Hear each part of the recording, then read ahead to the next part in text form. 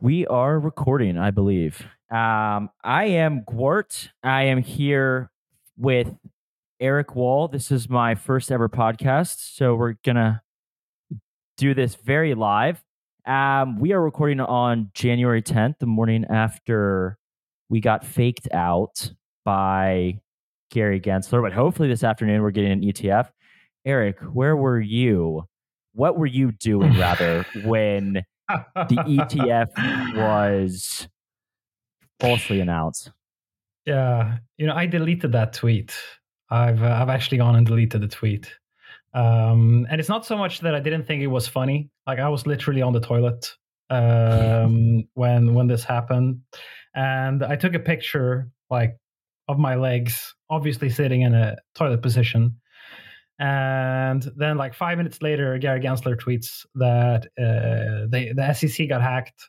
And I wanted to leave the tweet up because I thought it was a hilarious, moment in time, a snapshot out of time, like something funny that happened.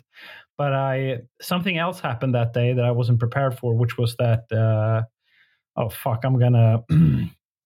gonna say something about Hex and Richard Hart, which I always do every single podcast, but we're going to keep it brief. Anyway, so Richard Hart has teamed up with a very reputable law firm called Quinn that I think Elon Musk has used in the past to defend him, basically, in the trial that he has, where he's getting accused for misappropriation of funds. So he's lawyered up quite significantly and is making a big brag moment out of fighting the SEC. And I don't want to have two tweets where the hexagons are comparing. This is Richard teaming up with a reputable law firm fighting the SEC, and this is you literally with your pants down celebrating the SEC approving the ETF. Just I can't live with that. So I had to delete it, and I hope no one finds the pictures. I screenshotted it, but out of respect, I will not share. Well, you can inscribe it as an ordinal. Maybe it'll sell for something. That would almost certainly sell. Or actually, I have no idea. I have no idea if that would sell. I feel like the tweets don't do so well, I was informed, inscribed, or at least when they were made into NFTs. Didn't somebody buy a tweet for $1 million? Wasn't it Jack Dorsey's tweet? And I don't know. That's probably very close to worthless now. So by the way, I don't know. I think we're getting ahead of ourselves. So this is a new medium for you. This is the first time. This is yeah, that's correct. No one's going to see your face, but this is the first time that they're hearing your voice. And I feel like maybe I should interview you for a bit before we get started. I think maybe, I've been on podcasts in crypto since there have been podcasts in crypto, and you have not. And I don't think that people even are going to recognize your voice. No, that's true. They won't. So why don't I think people are more curious about who the fuck are you and how come, can I give my analysis of the sort of the Gwart phenomenon? You certainly may. And I will dispute it. But go ahead. Is it okay if I insult you at the very essence of your soul? Of course. Okay. you paused for a moment, so I'm thinking maybe I should go I gentle. expected nothing less. Okay, so I have lost a couple of friends. They say that they tell me that I had this one friend, and we were sort of climbing. This was way back, and we were sort of climbing the social ranks of the underground rave scene of southern Sweden together. And then he just cut me off, and he wouldn't hang out with me anymore. And then many years later, after I became a big deal in crypto, he started reaching out to me again. I was like, but why did you cut me out back then when we were going to Berghain and we were on a mission? And he said, well, Eric, you always got to find that spot in people, their weak point, and then you just got to go and shove your finger in that hole. So I have a tendency to touch people where they feel, you know. I make people Go ahead, spit it uncomfortable. out. So here's the Gwart phenomenon. Okay, so the Gwart phenomenon is basically that you have this anon Twitter character that is making all these references, like all these references about different people in the crypto space, specific protocols that they're working on, different issues in crypto that people are trying to solve. Like, it seems like someone who's in the know, but not just in the know of like what technical challenges the industry faces, but also in the know of which different people are sort of championing each different technology narrative, and also sort of is able to identify the awkwardness and some socially comedic situations between those people. So it's the reason that became popular is not because because everyone started saying like Gwart is the funniest account on Twitter. But that was not actually what was happening. I'm not saying that you're not funny. Perfect, you are perfectly funny, like one of the funnier Twitter accounts. But what happened was that people wanted to show, like, it became like, if you thought that Gwart was funny, it meant that you had all the necessary context in order to get that joke. So it became like, I think Gwart is funny, and then the next guy's like, well, I understand Gwart humor too. I also think it's funny, and then everyone just started like piling on to being a Gwart stan, and that's sort of how the thing came to be. So they're using you as like a signal to boost themselves more than they're actually complimenting you. Okay, this was not nearly as offensive as I thought it would be. Is that okay, it? Well, that was it. That was it. Well, this is like quite a generous interpretation of what I do. I mean, yes, I would consider myself to be deeply unserious on Twitter. I think, to the extent that I have done anything outside of the box, it's that a lot of what I saw in terms of the criticism or trolling on Twitter was focused on very easy targets, in a sense. Like, and not to put you on blast here, but like, for example, Richard Hart is a very easy target. Right now, I think you really deeply embedded yourself in that one, right? But I think it's not hard to make jokes or to chastise FTX. It's not hard to go after SBF and Luna and Terra, and these are things that what I saw, and maybe I'm being a bit generous to myself here, but what I saw was, oftentimes in the industry, I felt like we would position ourselves such that we would point to Do Kwon and say, this is an example of a bad actor, and what we're doing over here is the good actor, right? Or and our in group, we're the ones building, we're the ones innovating. And these people sort of got almost and like, for what it's worth, you have to understand, I'm not like deeply critical, right? Like, this stuff doesn't offend me, right? But I thought that there was sort of this almost these like sacred cows where people wouldn't really question the first principles thinkers, and that, like, you can go after FTX, but like, don't you dare go after a mechanism designer. And so I'm sort of somewhere in the middle, where it's kind of like, I find it's funnier to troll about the people who are very, very serious, right? And I'm not very serious. So I don't know if that provides any context. I mean, I think your read is sort of spot on. It's ironic because most of the people who probably find my humor, I don't know, edgy or satirical, they're all like much more technical than I am. But I've been able to find sort of what you're talking about, those I don't know, maybe those little nuances to what they do or what they say. So yeah, I was not at all offended by what you said to offend me. So if that's the worst that I get, I mean, this is not bad at all. Okay, well, I was just briefing you. I don't know how easily insulted you are, but I think, like, from a historical context, the character makes sense because if we zoom out, like maybe this is not true anymore, but there was like some months after the FTX collapse where we had these, Sequoia, Paradigm, what's that one in the Singaporean fund that invested also in FTX.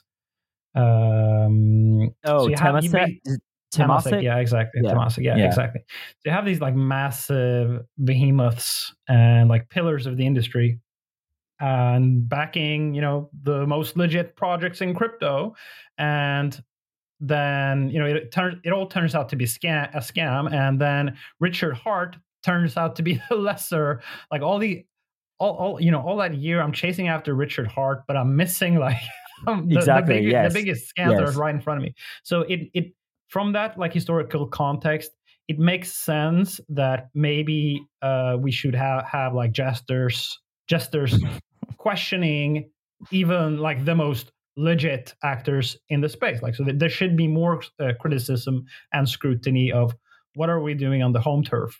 So I think like from that historical perspective and lens, the Gord character is a much needed one and a much welcome one. So for that reason, I'm happy to do this first episode with you.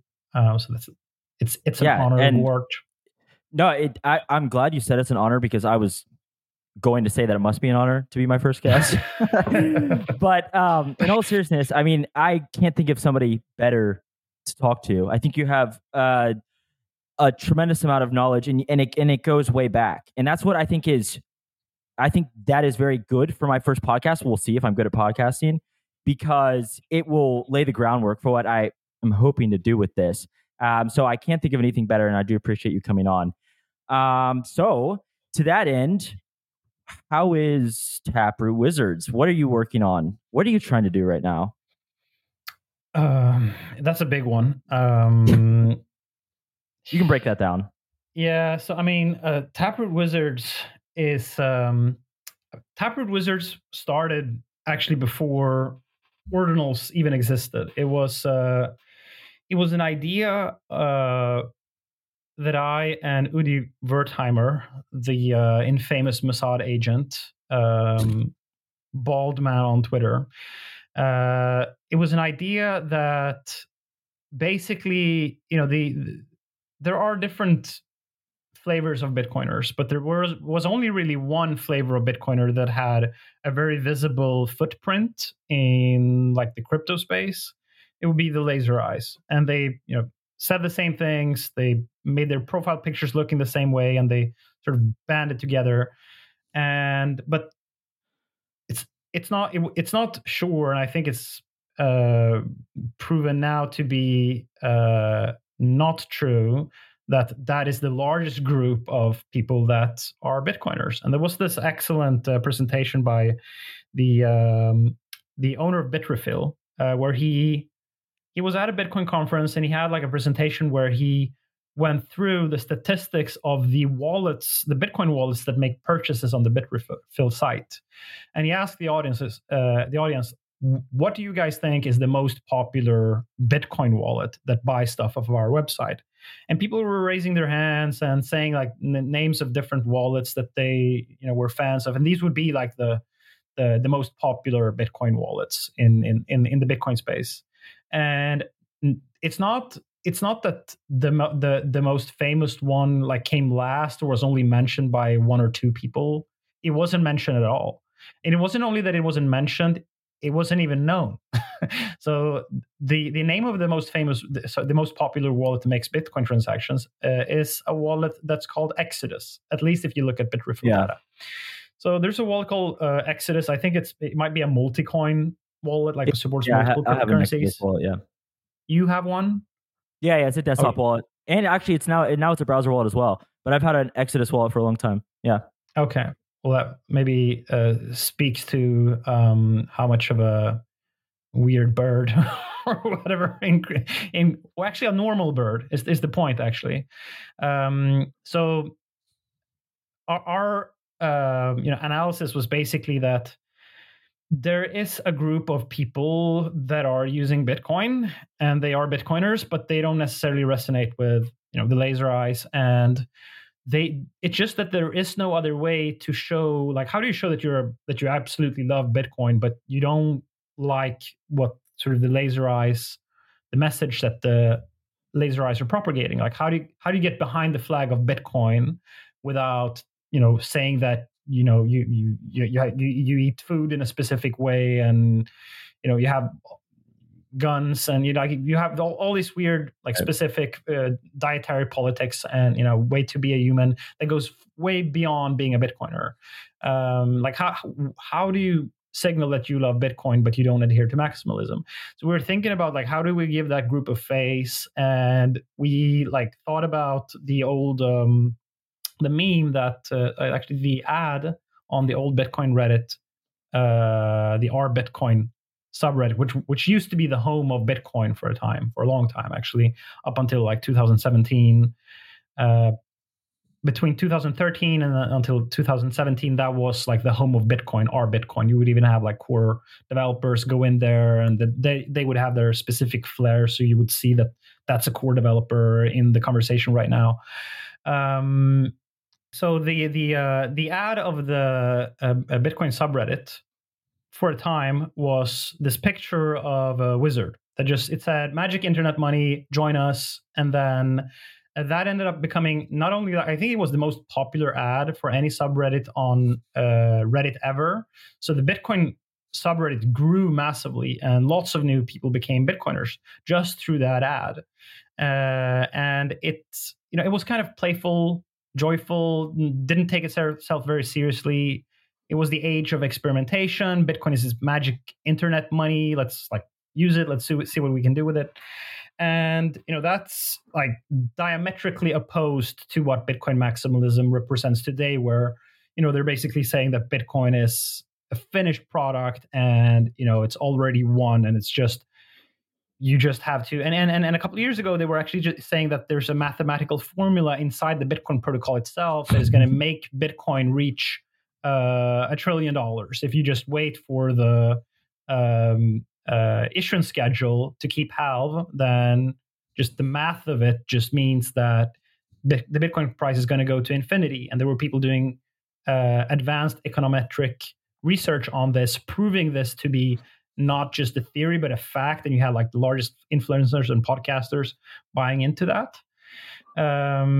So Bitcoin is obviously like not perfect. And even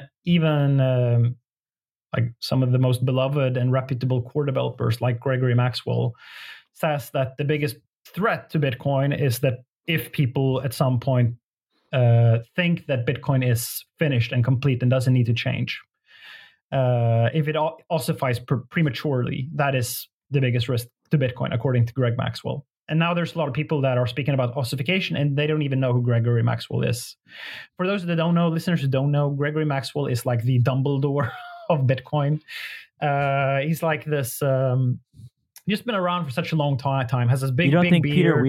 Peter Wheel is the Dumbledore of Bitcoin? No. Like Gregory Maxwell had he was Peter Willey implemented Taproot, for example, but it was Gregory Maxwell and Andrew Polster that invented it. So Gregory Maxwell, I think, has been the originator of some like way more powerful ideas. He's a genius, like certifiably, I think. Yeah, I think so, for sure. He's one of the smartest men that I've like encountered on the internet. Anyway, so we thought that we just want to like give a face. We want basically to change the culture of Bitcoin. We think that in order for Bitcoin as an asset to excel, thrive, the only way to do it is to change the social layer around Bitcoin.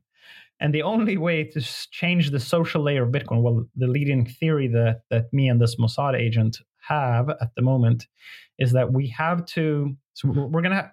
We've tried every possible thing. We're gonna have to try to do something extreme, because all the other things that we tried has failed. So the thing that we're doing now is that we're going to try to make the Bitcoin maximalists hates Bitcoin so much that they're willing to change it. So we have to work on the insides of the consensus rules, so that they are going to have to be the ones that start to promote change. Because right now they're the ones saying, Bitcoin is perfect the way it is. It never needs to change. The protocol is perfect, and this is just how it is now. And no small change, like nothing is going to make it into Bitcoin. You can always innovate on top of Lightning, and you can make Lightning better and stuff like that. But we're never going to change Bitcoin the way it is. So how do we break the cracks? There's this quote by Leonard Cohen from a beautiful song where he says, "There is a crack in everything, and that's how the light gets in." So we have to create a crack in that this. Goes pretty hard. Yeah, it does. The song's good also. So we basically have to cook them out. So if we and by the way, I don't want to take credit for like everything that's happening with ordinals. I've tried, like, me and Uri didn't initially take credit for the things that were happening with ordinals. Like, what happened was that when the ordinals protocol was brand new, there were like a total of, like, let's say 100 ordinals that had ever been inscribed. That's the time when we discovered it. This was late January. I started tweeting about it, and then at inscription number 652, then we joined forces with a mining pool called Luxor, and we broadcasted to them a non-standard transaction. So this is a transaction that you cannot, for Ethereum people, this may be something that they have to wrap their heads around. I thought this is outside of the mempool, right? Yeah, so this is we had to broadcast a non-standard. We can't you can't broadcast non-standard transactions. So non-standard means the blockchain considers it as valid, the full nodes considers it as valid, but nodes running on the network will not propagate the transaction. They will not include it into their own blocks, and they will not send it away to other miners. So it won't get into a block unless there's a miner that says, fuck the standardness rules. I'm going to put this in because it still has consensus validity. So what we wanted to do, the policy rule that we wanted to break was, there's a maximum size currently in Bitcoin that's like around 400 kilobytes per transaction. We wanted to get the full 4 megabyte, a full 4 megabyte transaction that takes up the space of an entire block, and just make that be a JPEG. So we worked together with Luxor. We got this JPEG filling up a whole block, and that sort of demonstrates that the entirety of the Bitcoin blockchain is, you can basically use it as call data in Ethereum. Like it's arbitrary. Right. It's an arbitrary storage pool. So I think that was the best way, like the highest signal way to get that message through, that an entire Bitcoin block can be a JPEG. So we did that, and that like sort of put so much, and it wasn't. I don't want to even, like even the marketing wasn't done by us. It was done by the enraged laser eye maxis that hated this so much that they made sure that everyone in crypto saw this event. So like triggering the maxis has been like the marketing strategy for Taproot Wizards. And then, they've just hated seeing Bitcoin being used this way. Like they hate JPEGs, they hate NFTs, they hate shitcoins. But the Ordinals protocol, like now, it allows you to use Bitcoin as an arbitrary data storage. So you can create like any meta layer protocol that you want in there. This is not something new, by the way. Did you know, for example, that USDT Tether used to be only on Bitcoin as the tokens? Omni layer, right? Yeah. Correct, yeah. So like creating like ERC-like type tokens on top of Bitcoin is not something new. the Ordinals protocol just made it a lot easier to create protocols that required larger transactions. Before, you really try to you had to sort of fit these transactions in like usually you used op returns, and you had like 80 bytes that you could put inside a transaction. But now you have basically infinite. You have the full block is up for grabs, right? Within the standardness rules, it's still 400 kilobytes. So we're talking about like orders of magnitudes of available storage for arbitrary data in blocks that was enabled by the SegWit and Taproot upgrades. So the situation in Bitcoin is basically now changed.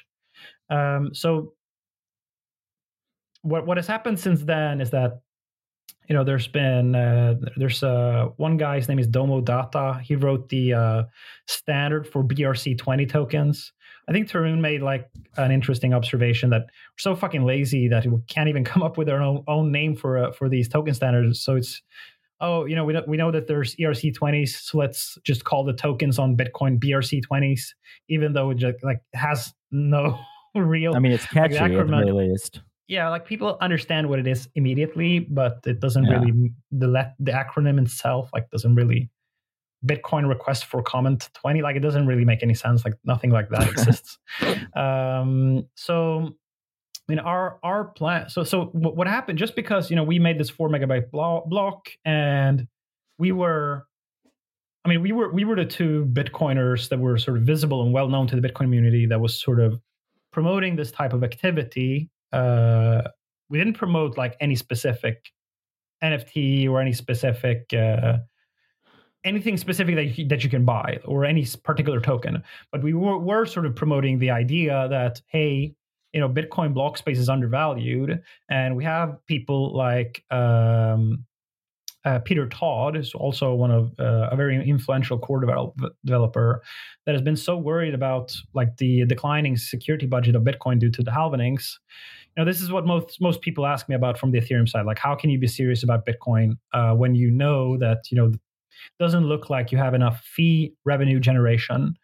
Right. Your chain is not going to be secure. You're going to have to you're going to have to introduce tail emission, and you're going to basically have you're going to have to break the 21 million cap. So if we can, so these meta protocols that actually do create demand for the Bitcoin block space can save Bitcoin in the sense that, well, now that there's demand for that block space, there's users paying transaction fees. Now we have a security budget for Bitcoin. So so I mean, we were sort of playing around that. Look, this whole thing is saving Bitcoin. I think like at its current stage, it's still quite immature. Like these the demand for like creating these tokens and auctioning them off sort of comes in volatile spikes, and it's very hard to model your revenue as a miner when the fees are volatile. But the more types of meta layer protocols that are invented, the more we have of this that are sort of idiosyncratic, those highs and lows of block space demand are going to eventually like level out. So we just want more of that until we basically create a sustainable security budget system for Bitcoin.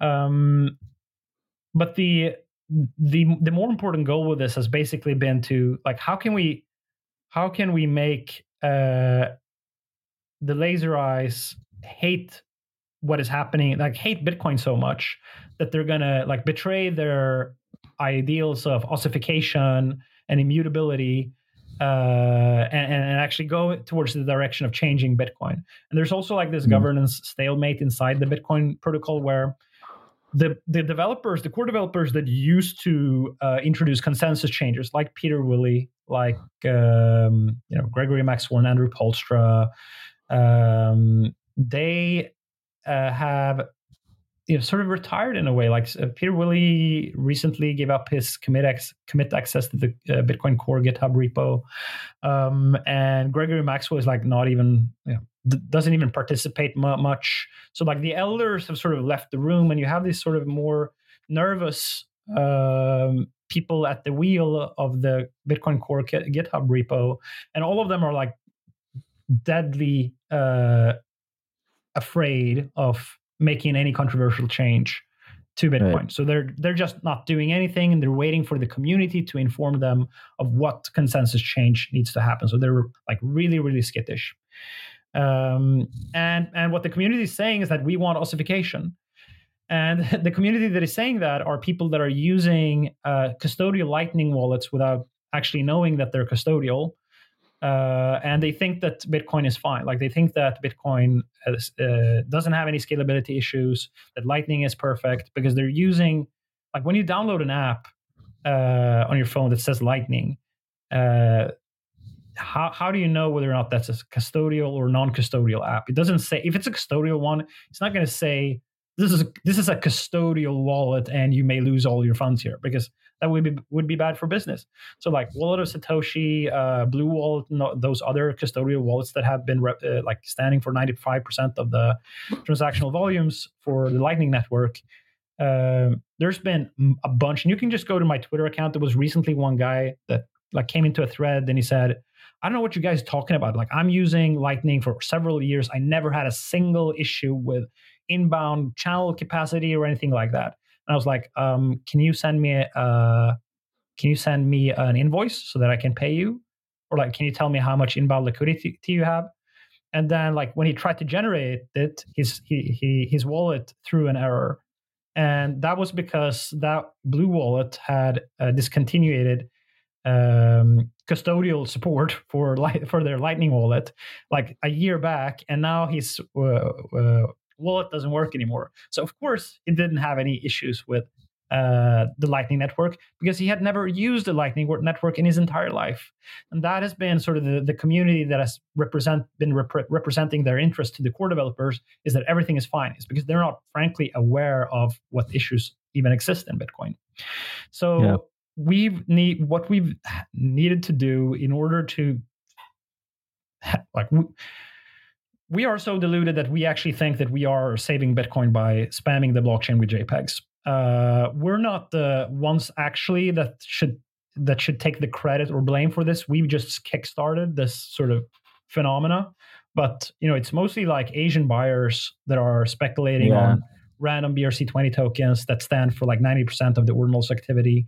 That we didn't have anything to do with that except like making ordinals a popular thing. But I think I think that we can smoke him out. I think like Luke Dash Jr. Is when he's not talking about like eating pretty cats. Mad right now. He's pretty mad. He had a rough year though. He lost all his Bitcoin. Like his computer got hacked and he lost all his Bitcoin. So he had to take a job, and he took a job. He basically revived his old mining pool called the Eligius pool. That quite interestingly, the Eligius mining pool is the thing it's famous for is that they used to put prayers on the blockchain. With each block that they mined, you have like a Coinbase field where you can put some arbitrary data, and Luke would put his Catholic prayers in there. And that is the pool that he's now reviving, together with funding from Jack Dorsey, the previous CEO of Twitter, founder of Twitter. And they are like aggressively trying to filter ordinals from and inscriptions from entering the blockchain. However, they've given 3 fee tiers now, and I think if you want to be unholy, you can direct your template toward the one that does allow inscription. So, but yes, I've seen what I've certainly been following this. Yeah, and I kind of regret even talking about them because it's so clear that they're going to fail. I think they know that they're going to fail, and I think that they're probably using it as a marketing tactic to be like, we're the good guys that try to save the blockchain from spam. In the end, they're not going to do anything of that. They may mine like 5% of the total blocks that they make over the next year, may be censoring ordinals, but it's just like not incentive compatible. So it's more like, I think it's more like a marketing stunt that they're doing basically. Well, let me ask something really quick. Are you encouraged at all to see what they are either doing or saying they're going to do with Stratum V2 and I don't know, what is it, like direct payout to miners through, I mean, they say Lightning. I don't know how feasible this is right now, but is it like direct Coinbase payouts to miners individually? I mean, is this something like, let's look on the bright side for 1 second. Is this something that is encouraging? I mean, maybe this is not economically viable over the long run, and I think that you're right that this probably is not. What are your thoughts on that quickly? Yeah, so the direct payouts for miners, which basically means like when you create a block, the Coinbase transaction will when the moment that the block is mined, the correct hashers that contributed to that block will be getting the payment. Right. So it won't be like the payments go to a pool or a controller address that then distributes it later to the contributing parties. But that is actually, in my opinion, the far least interesting aspect of Stratum v2. Stratum v2 is a protocol that allows individual hashers, if they find the hash that solves the difficulty target, so it's a valid hash for a block, then they get to select which transactions are going to be in that block. So they're basically creating the blocks. They're the builders of the blocks. I would say this is like philosophically going in a super valid direction. Like it's decentralizing block building away from these pools to the individual miners that are hashing on those blocks. That's obviously very, very, very powerful. However, and I know that you may want to get into this deeper in a bit, so maybe this is a nice segue. But the more MEV that exists on a chain, the less likely it is that you as a miner alone, in Kazakhstan with your hash rate, is going to be actually doing the block construction. Right. Because if there's MEV, then it means that you need some level of sophistication in order to mine a valid block. Basically, you have to run more sophisticated software. So the MEV trend is sort of making the Stratum v2 idea sort of unviable, because unless we get something like MEV boost in Bitcoin, where these individual miners can actually find very valuable blocks on their own, the way the whole journey that we have to take in Ethereum, where basically have, but even then, like even with MEV boost, you're still gonna fall into the same trap as Ethereum, where you're basically gonna have, well, you still need MEV searchers, and then you need relays. And what if the relay is now, so you have MEV boost, but what if the relay is like doing OFAC censorship? Then those specific transactions are not going to get through. So yeah, I love Stratum v2 as an idea, but the idea of Stratum v2 would not survive in a high MEV generating environment on Bitcoin. Yeah. So, what do you see as, so you've talked about this, I would like to dig in a bit more. Okay, so on Ethereum, most MEV, I'm sort of generalizing right now, most MEV is generated through the interaction with smart contracts.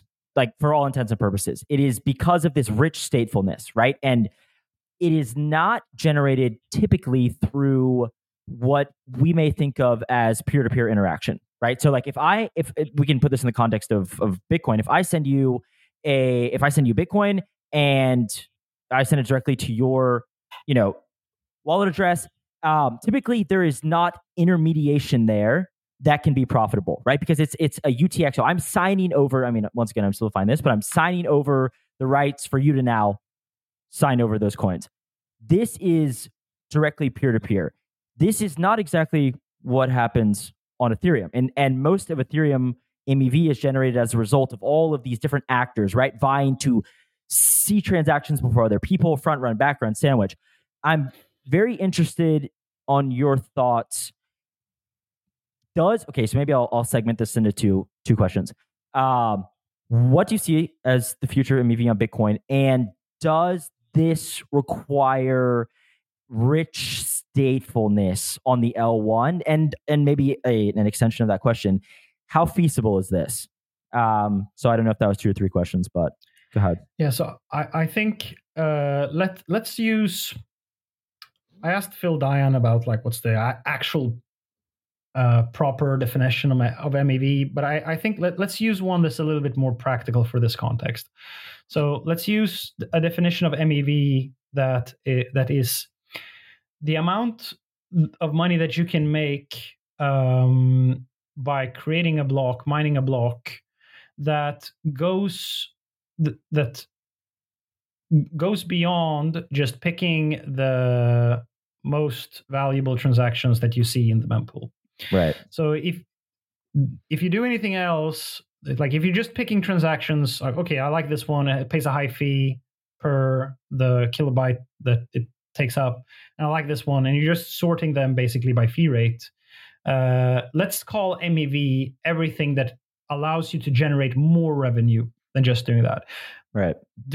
Keep in mind though that even sorting transactions by their fee rate would have been called MEV in Bitcoin previously, or actually it's still called MEV now, because in Bitcoin the way that the policy for Bitcoin nodes worked was that the first transaction that you see is the one that you're going to mine. It's called the first seen policy. Right. So Bitcoin miners wouldn't even, like, if you're sending 2 transactions, you're sending both of them to me, and in one of them you're paying $5 as a transaction fee, and in the other you're paying $5,000, the miner would still honor your first transaction because he saw it first, and then when he sees another one that's conflicting, then he just like, no, I'm not doing that.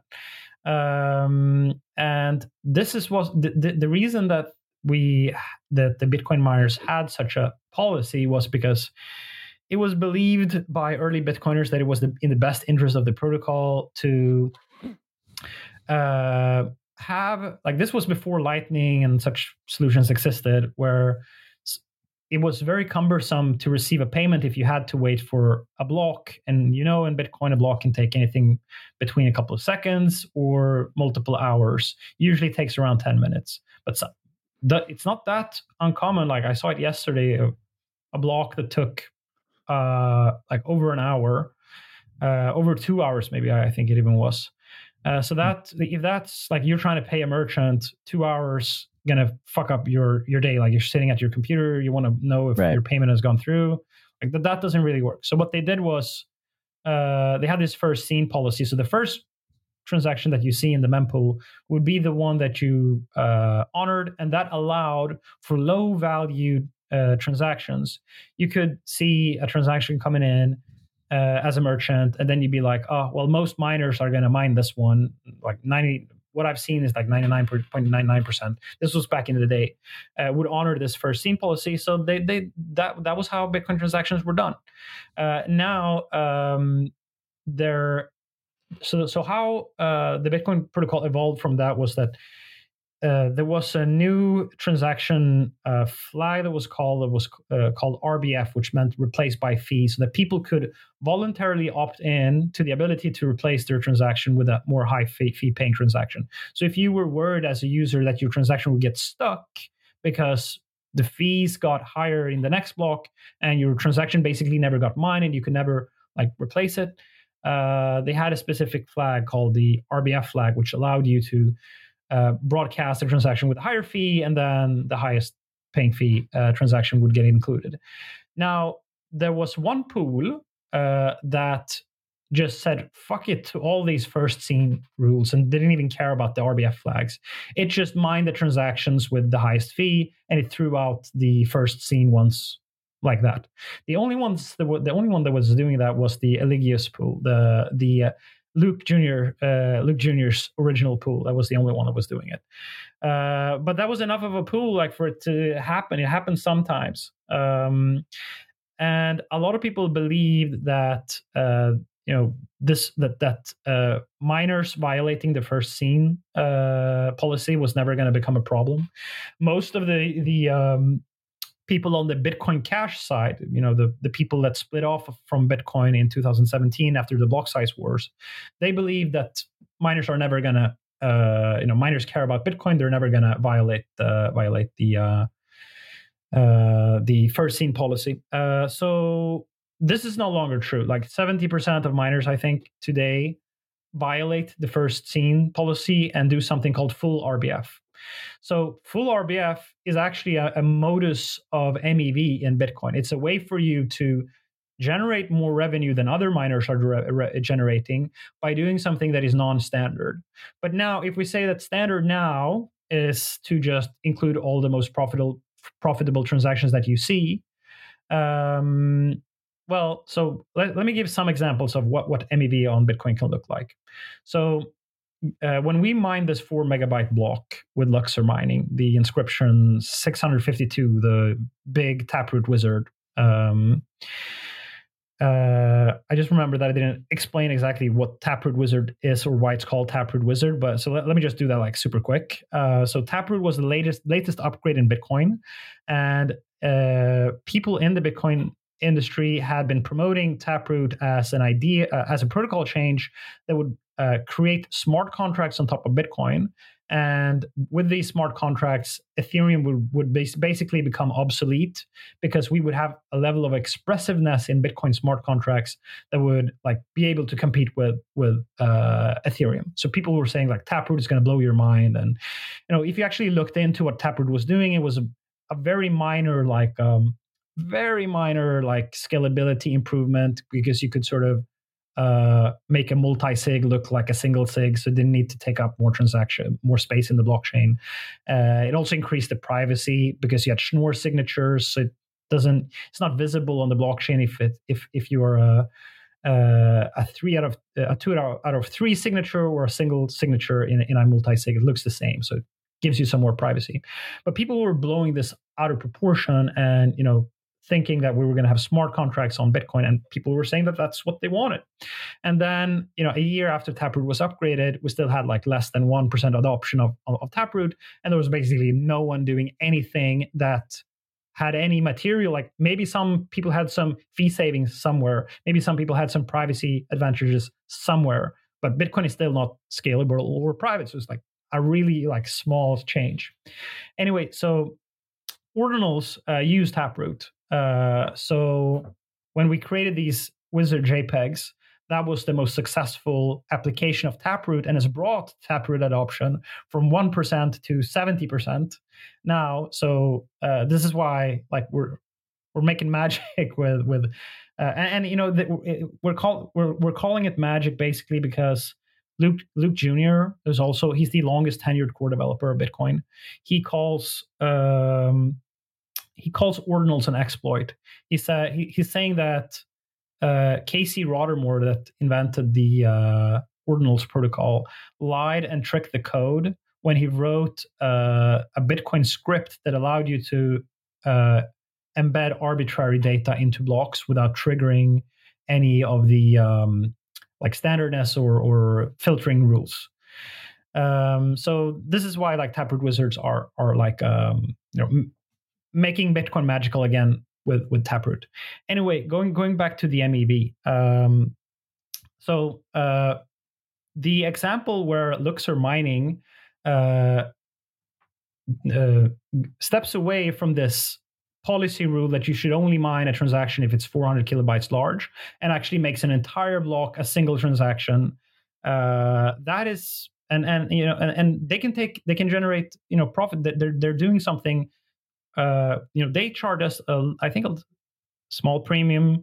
I think the premiums for that has gone up significantly since then. But we did pay them a premium. So that is a form of MEV. If you're willing to rewrite your Bitcoin Core node or whatever software that you're using to produce blocks to obviate or abandon standardness rules, that's a form of MEV. So that is one form of MEV that exists on the Bitcoin blockchain. But there's also other types. So also in the Ordinals protocol, there's something called, and I don't engage in this nonsensical activity myself. I'm not angry at people that do it, but there are people that have decided that each Satoshi so that's the minimum, that's like the way in ETH. So like the smallest unit of the smallest decimal point of a Bitcoin is called a Satoshi. Right. So there are some people that have decided that some of them are rare. Like the first one that is mined out of a difficulty adjustment is rare, and they have these different ways to make different Satoshis rare. And so miners can, if they want to, they can be aware, they can run the Ordinals protocol and be aware of which Satoshis are rare, and make sure that all of them are that they, as the pool, hold on to these rare Satoshis. So the pool has a way to access MEV here. So they don't distribute these rare Satoshis to the other hashers. They just collect them in a wallet. Yeah, I think Amp Pool is doing this right now. Or or F2 Pool. F2 Pool is the one that I've seen that does it. F2 Pool also does another thing that's that is interesting, and even more like with each example, I'm aiming to bring you closer to something that looks more like MEV, that in the way that that's what we want to get into on Ethereum. Yeah. So F2 Pool, one thing that they do, so there's a protocol called Stacks, which is like a sidechain to Bitcoin. Yes. And they have something they basically have like each Stacks block is an auction. You have the ability to create the next Stacks block by sending Bitcoin to a specific address, and then you get to mine the Stacks block reward. It's like a lottery based on like how many Bitcoins you sent in, and I think you have a larger chance to win the Stacks block reward. So it's like basically like an auction for STX tokens for the Stacks protocol that's ongoing all the time. So, but if you're a miner, you can just like censor all the other participants in the auction, and you can send a stink bid for like a couple of Satoshis, and then you'll get the full STX block reward.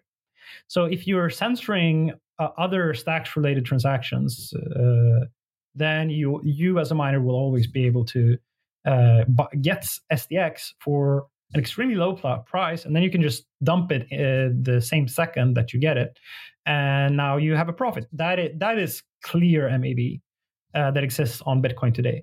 And interestingly enough, this is not because of the Ordinals protocol. This is not something that happened due to Taproot or anything else. This is something that can happen to any type of protocol that builds on top of Bitcoin. Ordinals and inscriptions that just basically opened up the door for way more of this activity to exist on top of Bitcoin. So those are some of the examples that I can remember from the. Oh well, actually, a better, perhaps an even more interesting example here is, so the Ordinals market, the NFTs, there is a way to make decentralized trades between Bitcoin and Ordinal NFTs. And that's using something called pre-signed Bitcoin transactions. So what it basically means is that a Bitcoin transaction, let's say it looks like a box, and it contains several inputs and outputs. So that can be one person sending some Bitcoin to another person, and then it can be another Satoshi getting sent to another person in the same transaction.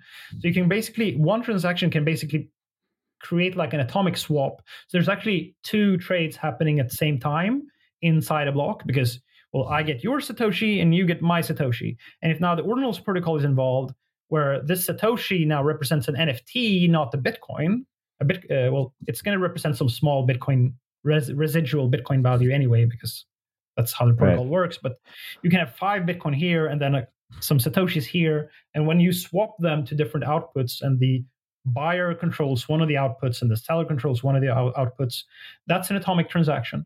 So how these trades are conducted is that you'll basically have a seller who wants to sell an ordinal, create a partially signed Bitcoin transaction and say to the world, here's the ordinal that I want to sell. This is how much money that I want to get for it. If you take this half complete Bitcoin transaction and you fill it up with the appropriate amounts, so that the transaction is complete, then you can broadcast that to the network. And when it gets mined, I get the Bitcoins that I wanted, and you get my Satoshi. That's a PSBT swap, a pre-signed Bitcoin transaction swap. However, when people are sort of issuing an NFT collection this way, and these pre-signed Bitcoin transactions are getting flooded over into the mempool, what a miner can do is, like, you can look at all those transactions and be like, well, actually, I wanted to be the one that participated in this PSD swap, so I'm just going to throw you out of the transaction and fill it up with my inputs and outputs. So when you have a collection that is, for example, doing a free mint, like here's a popular artist making a free mint, or, because NFT issuers generally want to have the mint at below market prices, because they want their community to be up, right? You want your whole community to be 2 or 3 times up from their buy price, so they're like loving you and spreading your message and promoting you and like allowing you to make more collections and stuff like that. So those having access to those mints are usually like whitelisted processes. Oftentimes they're whitelisted, so that you're only allowing people that have like showed like some interest in your project previously and like is a distinct person, something like that. So what we had a couple of occasions where, and this was not the case that it was a miner that was doing this, but it was a bot that was running that just looked at the mempool and then just replaced those pre-signed Bitcoin transactions with their own minting inputs and outputs, and set a higher fee rate. And because most of the Bitcoin miners are using full RBF these days, they would mine those transactions instead. And so people were able to basically front run these NFT mints. These are people effectively not getting their orders filled, to be clear. So like, yeah. You're attempting to purchase an NFT, somebody comes in and snipes it from under you because they can fill this order. I mean, I'm trying to sort of simplify this. So yeah, okay. I would concede this is a form of MEV. And especially if you're a miner, because then the bots can front run as much as they want, and the miner's just gonna rake in the fees. They're just gonna throw the bots' transactions out, and ultimately put their own transactions in. So that is a form of MEV. So now it comes down to like, the people who are trying to use the protocol has to be aware of how the system functions and what the miners can do, and build like MEV safe auctions and mints basically. But yeah, we do have a situation where there's MEV on Bitcoin. That's the reality of the situation, and it didn't come with inscriptions and ordinals. Inscriptions and ordinals basically exacerbated the problem, made it more visible. And it also created like what we call like a season 2 in Bitcoin, such that there's a lot more money to be made flipping various Bitcoin native assets, native and native Bitcoin associated assets that have their home on Bitcoin, essentially. So there's more demand for that right now, and so MEV is coming back. Is coming to Bitcoin in a very serious way. Yeah. Okay. Let's like zoom out a teeny bit, and I'm going to provide some context. And this isn't intended to be too critical towards Ethereum, but fundamentally, what I see, I mean, outside of users getting front run and background and sandwich, the larger problem here is sort of what I would consider to be the economies of scale that develop from MEV, right? Like, so these builders and these validators, are they benefiting? Are they benefiting in an outsized way? And I think you would agree with this. I think most everybody who believes in the theory of blockchains, if you will, that one of our goals, one of our fundamental pillars of these systems is that we want to make it very costly to censor, right? So you can censor a blockchain, right? If you can propose the block, you can censor. And indeed, people will censor. what I think is concerning, and this is sort of like I'm attempting to kind of create some overlap here, you'll understand, with Ethereum, is that we are observing right now this occurring on Ethereum. And like, once again, I'm not intending to just I do enough trolling on Twitter. I don't think I need to be too caustic in how I explain this, but we have effectively two builders that are building 60 to 70% of the blocks. We also know it's no secret who these builders are. Like, we know who are behind most of the blocks being built on Ethereum. We also recently had Blockstr, which is a relay and also just another MEV shop, say that they will be censoring OFAC transactions, right?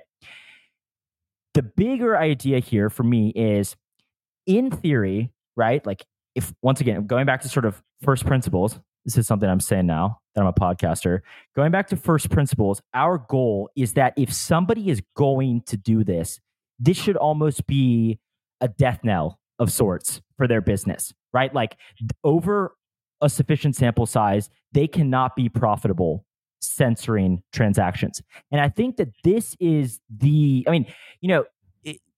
I genuinely believe some of the smartest people in the world are working on MEV, but sometimes I think that we should zoom out and at least repeat this kind of premise, right? Like, which is that if it is not costly to censor a blockchain, because you can make a lot of money with all the liquidity you have on Binance, right? Because you have a constant 12-second arbitrage on Ethereum. If you can make a lot of money for these sort of exogenous financial activities, this is like really bad. Like, this is very, very bad. And I think that what the Bitcoin community is seeing to some extent, and you're spot on, there's no way to prevent this. And I think that I've seen a lot of compelling arguments that, you start censoring, you start filtering, you're ruining the mempool, and this just exacerbates the problem. So I'm generally on board with this. I think what is concerning, and this just applies to these systems as a whole, is what are we doing to make it costly to censor? And maybe if you want to sort of give your thoughts on this with regards to Bitcoin. I don't know. I just thought I'd zoom out for a second. Go ahead. Yeah, no. So this is a super important conversation, and thank you. No, so and I don't think that I don't think that people. I don't think that people have done the topic justice either. I mean, I don't know if you remember, like, the Black Flag movement. It was very like a flash in the pan. You're not going to remember it, but it was when censorship was starting to happen after the merge, where there was only you wrote an article.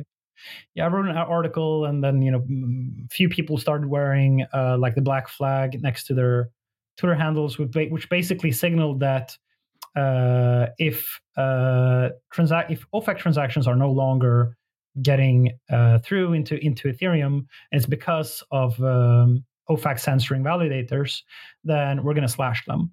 We're not going to slash individual validators that are OFAC compliant, but it's if they go to the extreme where they're also not attesting to blocks that also, right. So like they're not even voting or attesting to others' blocks that include those transactions later.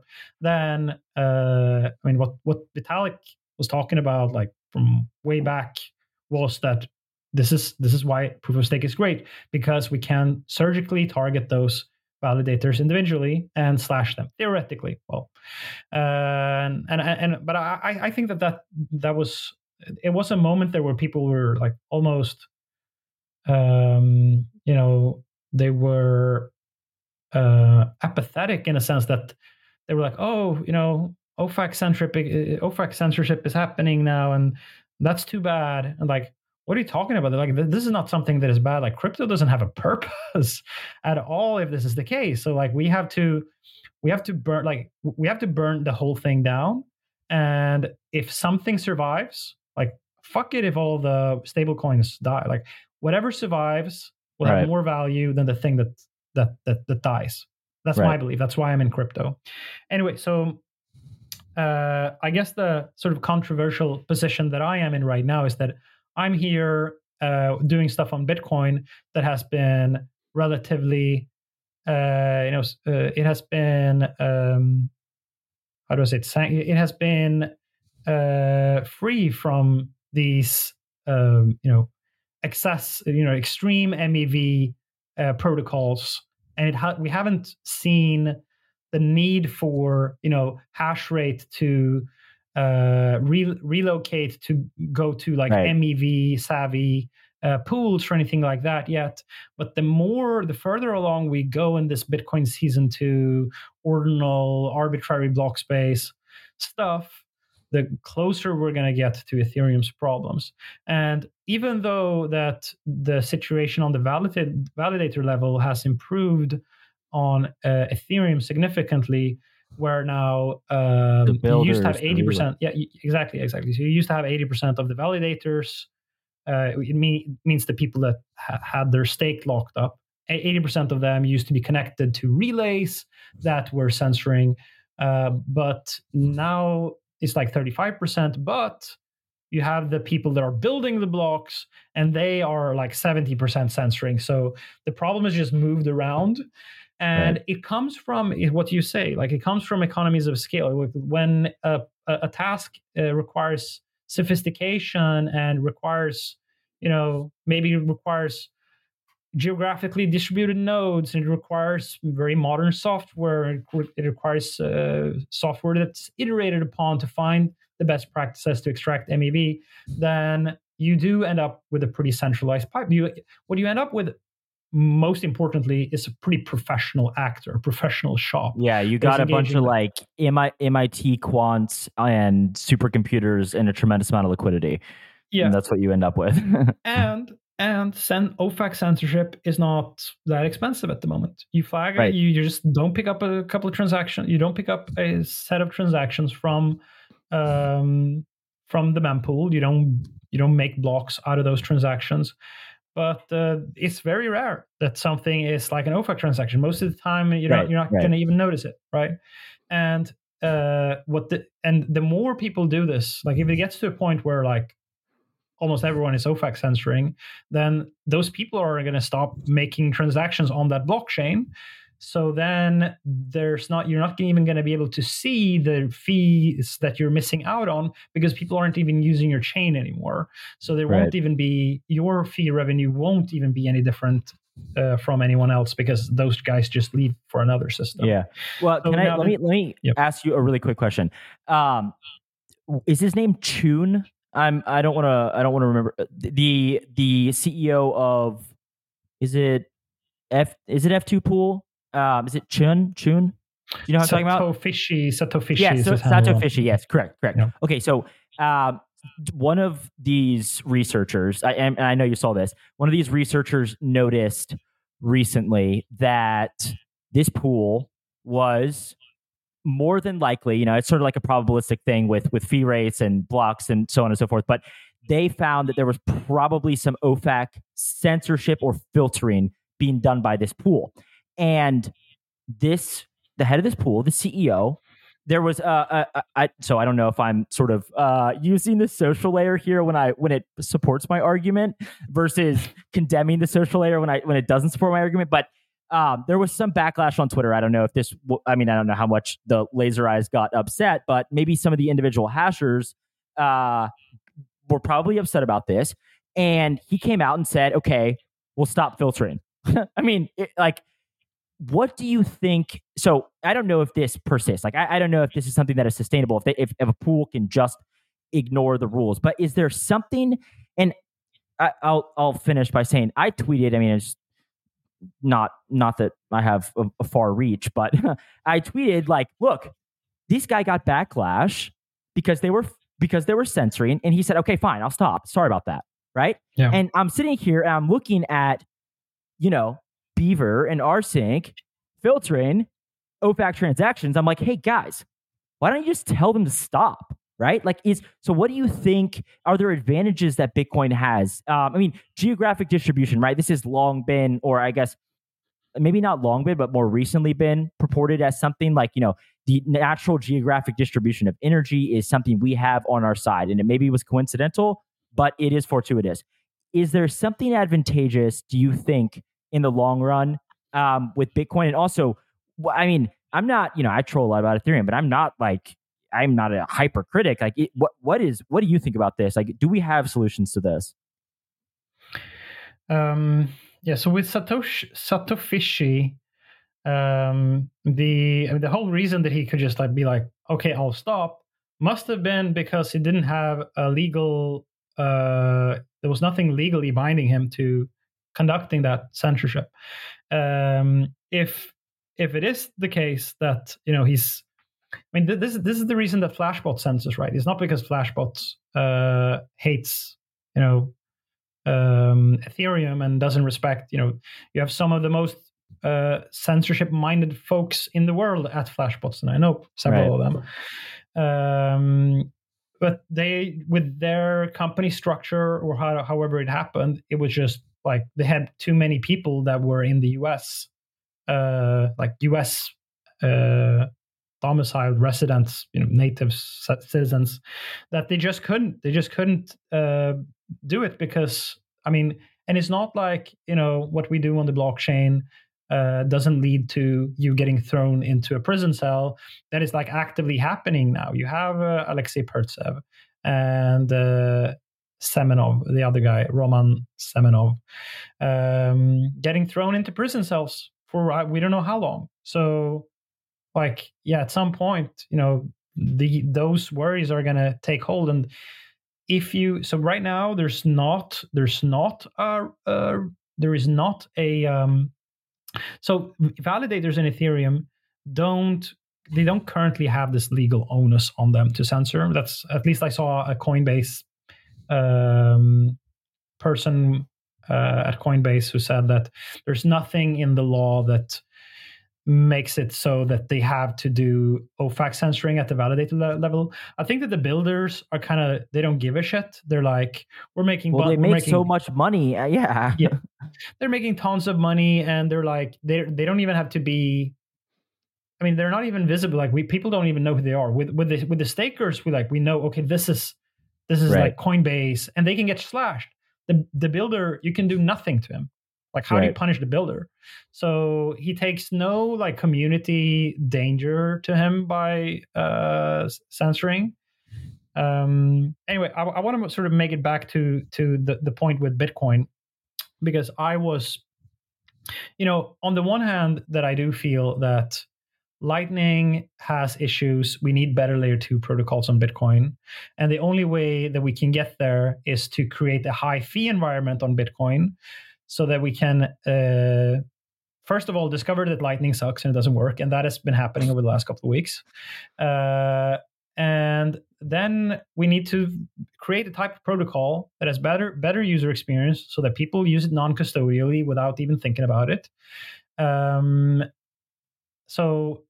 But the risk here then becomes, what if all that, new expressiveness that you need in order to build these better layer 2 solutions, what if that brings MEV to Bitcoin? And then you get into the situation that Ethereum has. So this is where I'm at. Like, this is where my big difficulty is at the moment. Like, I want to bring all this zero knowledge proof stuff into Bitcoin. So what if you wonder like how I'm thinking about what my plan is, I think that there are ways that you can construct these layer 2 systems without the MEV necessarily being that big of a problem. So, for example, if you have a roll up and the roll up is sequenced by a permissioned set, and it's a validity roll up, so these permissioned sequencers, even though permission sounds like an extremely bad word, they cannot actually steal your funds. They cannot do anything. They can only put valid transactions on the blockchain. And if for some reason they stop making transactions, then you can always take your funds out of the chain by making an L1 transaction. So that's not necessarily like dangerous to have. But if those sequencers, if they are the ones that are sequencing these transactions, they basically just, what happens from the layer 1 perspective of Bitcoin is that there's just a sequenced batch that comes and embeds itself as an arbitrary data blob. It pays some fee, and that might now be a valuable transaction. But for the miners that are they cannot dissect that transaction. So it's just like any other transaction that pays a high fee. So what it can result in is that, okay, what if there's like immense amounts of MEV now happening in the ZK rollup, and you have a block that's like paying huge amounts of like transactions. Maybe the miner didn't like, maybe the miner wants to like reorg the chain back to a time where this block didn't end up in the Bitcoin blockchain, and they try to become like validators in the sequencers in the ZK rollup somehow, so they get to be the ones that mine this extremely valuable block. So there are like reorg risks that can happen when you have very high when you have very, very volatile MEV spikes or like transaction fee spikes on Bitcoin. And I think what MEV creates in Bitcoin, even when you construct it correctly, the worst thing that it creates is that you have this basically, you have one block that maybe pays, could pay like, let's say it pays $300,000 in transaction fees, and then the next block pays $500 in transaction fees. Then you now, as a miner, you have an incentive to reorg those blocks, and just so that other people were in the position of receiving those rewards. But that is a very different problem than the like pipelining, transaction pipeline building problem that we're talking about in Ethereum, the thing that leads to like censorship. So I think that that's something that we can deal with. But that said, though, that the MEV has this tendency to it where like you think that you can encapsulate it. You think that, oh, well, I can confine the process through like a sequencer, or even with the drive chain idea, like Paul Storch has this idea that, well, if you there's something called BIP 301 where you're basically auctioning off the revenue from the drive chain in a single transaction that the miners get to. Yeah, I think like, this is a good example from what I have observed with the discussion around drive chains. Is like there's this premise that if you have blind merge mining, right? Like, so that what you're saying, not entirely dissimilar to a ZK rollup, whereby the miner is just always selecting the highest fee from these L2s, right? But the thing is, it's like the blind aspect doesn't really matter, because if they can make to me, okay, so this would be my counterpoint, and I mean, you don't obviously certainly don't have to listen to me, but the way I see it, and I think it's been corroborated by people who do understand this very well, like Shinobi has had very long conversations with Paul Storch about this. If miners can make a lot of money by being effectively the sequencers on these L2s, they're going to want to do that. So like this kind of blind part of it it's almost irrelevant. Now, I know that Paul would fire back about this, but I will say, I have sort of, the way that I view drive chains is I'm not entirely optimistic about it. I'm less, I think you're probably a lot more knowledgeable in the ZK aspect, obviously. And so I'm kind of interested to hear that. But yeah, I think, if miners can make more money, right? Like obviously in validating or sequencing these L2s, like they're going to take that on. And I do think that is, I certainly think that's a risk in terms of centralization. Yeah. And to summarize that into something, by the way, I don't know. So I think your audience is mostly Ethereum people. I don't know if they're going to understand what the fuck we're talking about at all, because we're talking about so like, nitty-gritty Bitcoin I don't know stuff. who my audience is. Okay. Well, I see you mostly like talking about like Paradigm folks and Hasu and like, my homies. But so how I think about this issue is that the issue that we're talking about is that you're basically going to have one chain over here that is going to settle on this other chain over here. And the protocol designers want to make sure that all the MEV sort of gets compressed in the single transaction that gets picked up by the layer one. I think that's like my experience of MEV is that it leaks out everywhere. Like Right. if you try to confine it and try to pipe it through this little hole that you want it to go in through, it's going to find some other way to leak in and affect the underlying system.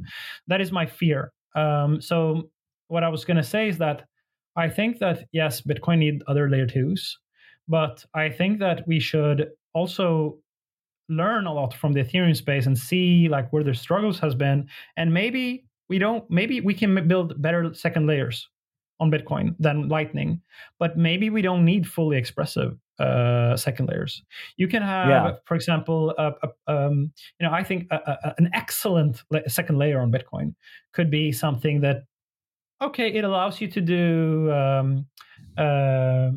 this PSBT swaps, like some swaps with like some very basic DEX swap transactions. Maybe it would be very nice if you could have private transactions in that layer too. So you could have Zcash style privacy transactions, and you could allow for some like covenants and some other things, but you could basically create like a hampered, almost like disabled system that gives you the excellent UX that people have come to experience from some rollups. Like it's super easy. Just give me an address, I'll send it. No routing, no bullshit. Like you can be offline, receive how many payments you want without having any inbound liquidity. And you can also do some pretty interesting like vaulting features, for example, if you want to, like if you wake up and you hear that your wallet got stolen, all your apes or wizards are now on the run, you have like a 24-hour period where you can claw those back to the main wallet and get them back. So like there's some, but there are some things that we want to do with Bitcoin and Bitcoin transactions that we want to do at the layer 2, but we don't need necessarily to invite the entire behemoth of MEV from the get-go. I think that this is going to be for Bitcoin an experimental process where we try some fully like Turing complete, just like doing sovereign rollups, for example. That's happening now anyway. I know multiple teams that are building sovereign rollups. I was in Tel Aviv, I think, was it earlier this year, like championing this idea of like, let's try sovereign rollups on Bitcoin. And now we have like teams that are very close to shipping their proof of concepts, ZK sovereign rollups on Bitcoin. But if this leads to a situation where like MEV is starting to seriously affect the chain, then I hope that in Bitcoin, like we won't like accept. So what the Ethereum idea is that let's just have as much of this as we can, and then let's try to fix the problem at the root, so that we're doing it with like PBS and inclusion lists, so that every validator has a set of transactions that they need to include, and this way censorship cannot happen. But the Ethereum system is still a little bit in flux, I'd say. Are they going to solve it, or are they not? And before we invite like that level of MEV into the Bitcoin system, we should at least see that the Ethereum people have figured it out. I agree. And also, I'm honestly happy to hear you say this, because once again, not to be too critical, but you look at some of these. I think you're kind of referring to this idea of MEV accelerationism. Everything is accelerationism now that we have AI around. Every new tech you want to accelerate as fast as possible. So there's these kind of MEV accelerationists, which are like, the premise is we're just gonna like let it all play out to see where this sort of develops within the cog that is the block building supply chain, right? We'll see where this develops, and then we'll like cut it off at its source, right? With the inclusion list and PBS and trying PBS, and nobody actually knows how that works. And I mean, I am probably very much in agreement with you in the sense that I'm observing what is going on, and I'm saying, okay, there's basically two block builders. I'm being reductive there. There are more than two block builders, but two block builders are building the majority of the blocks. They're making a lot of money doing it. We have a very profitable relay now that's censoring. It's like I don't know. Like, how is this acceleration going for us? I have mixed feelings as well, and I obviously don't have the answers. And I do believe. I mean, I know some of the people at the Ethereum Foundation.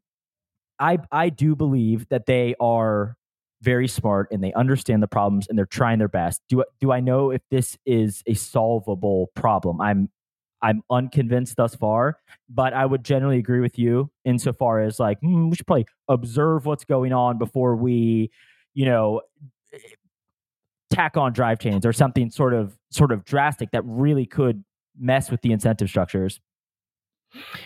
Yeah. Yeah, I have to think, like, we're getting so deep in the conversation because I am like a drive chain advocate. Chill. Yeah, no bags, but I think that the situation that we've gotten into with like Lightning and the lack of privacy for Bitcoin is right now the fears of MEV on drive chains. I think that they are there, like for sure. Like I said, with this blind merge mining thing, you're still going to end up in a situation where miners might be incentivized to fee snipe each other. There may be some increased reorg risk, and also to your point, like that, yeah, miners may also run more powerful software to like engage directly in the MEV extraction themselves. But there's also like what's on the other side of that equation. On the other side of that equation is that we don't have working like transactional layers with good UX. We basically on the other side of the equation, you have 95% using custodial wallets with zero privacy, and that is also not a fantastic. So I'm thinking that you have to pick your poison, and yes, drive chains has a little bit of poison in it.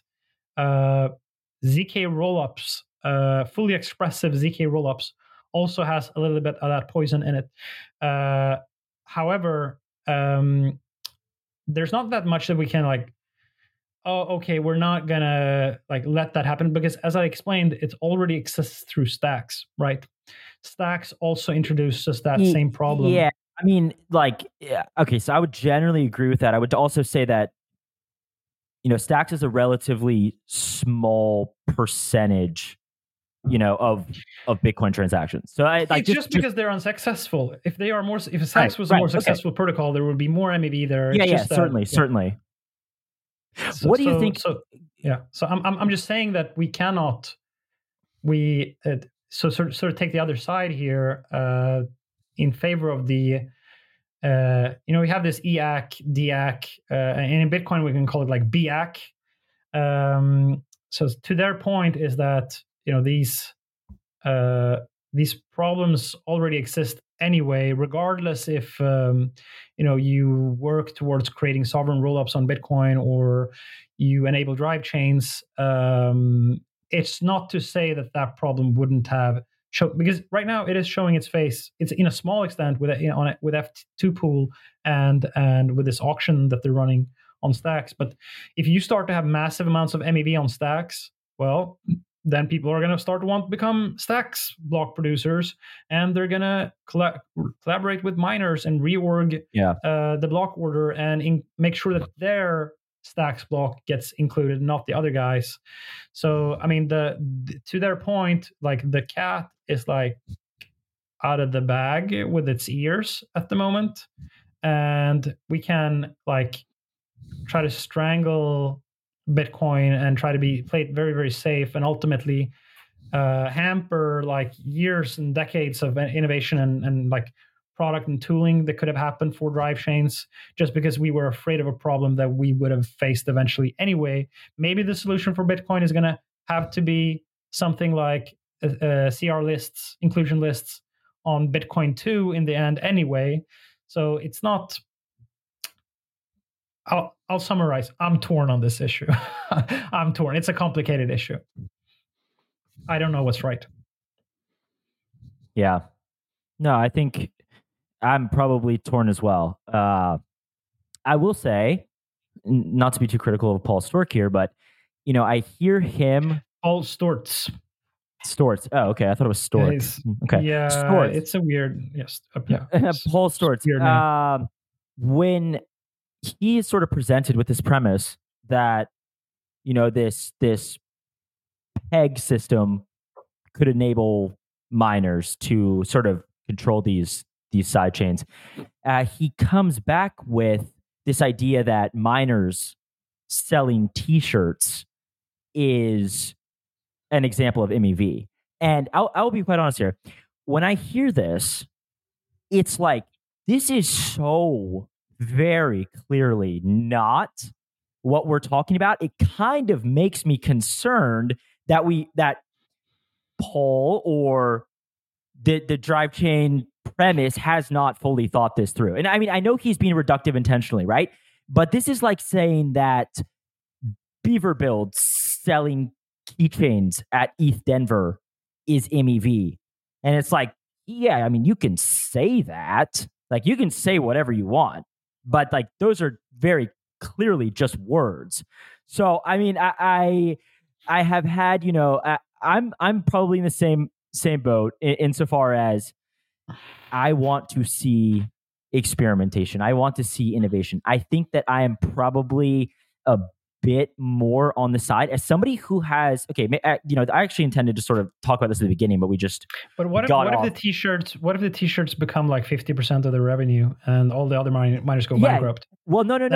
Every miner has to become a t-shirt producer, right, in order to stay competitive. But I think that there's been very compelling arguments that the economies of scale in developing software and being able to order transactions is quite different than the economies of scale that are represented by selling T-shirts at a conference. So, I mean, I don't know. Weirder things have happened. Monkey pictures sold for $500,000. Well, those are worth I don't know. Yeah, I'm just saying that. You said it's a reductive argument. I think that,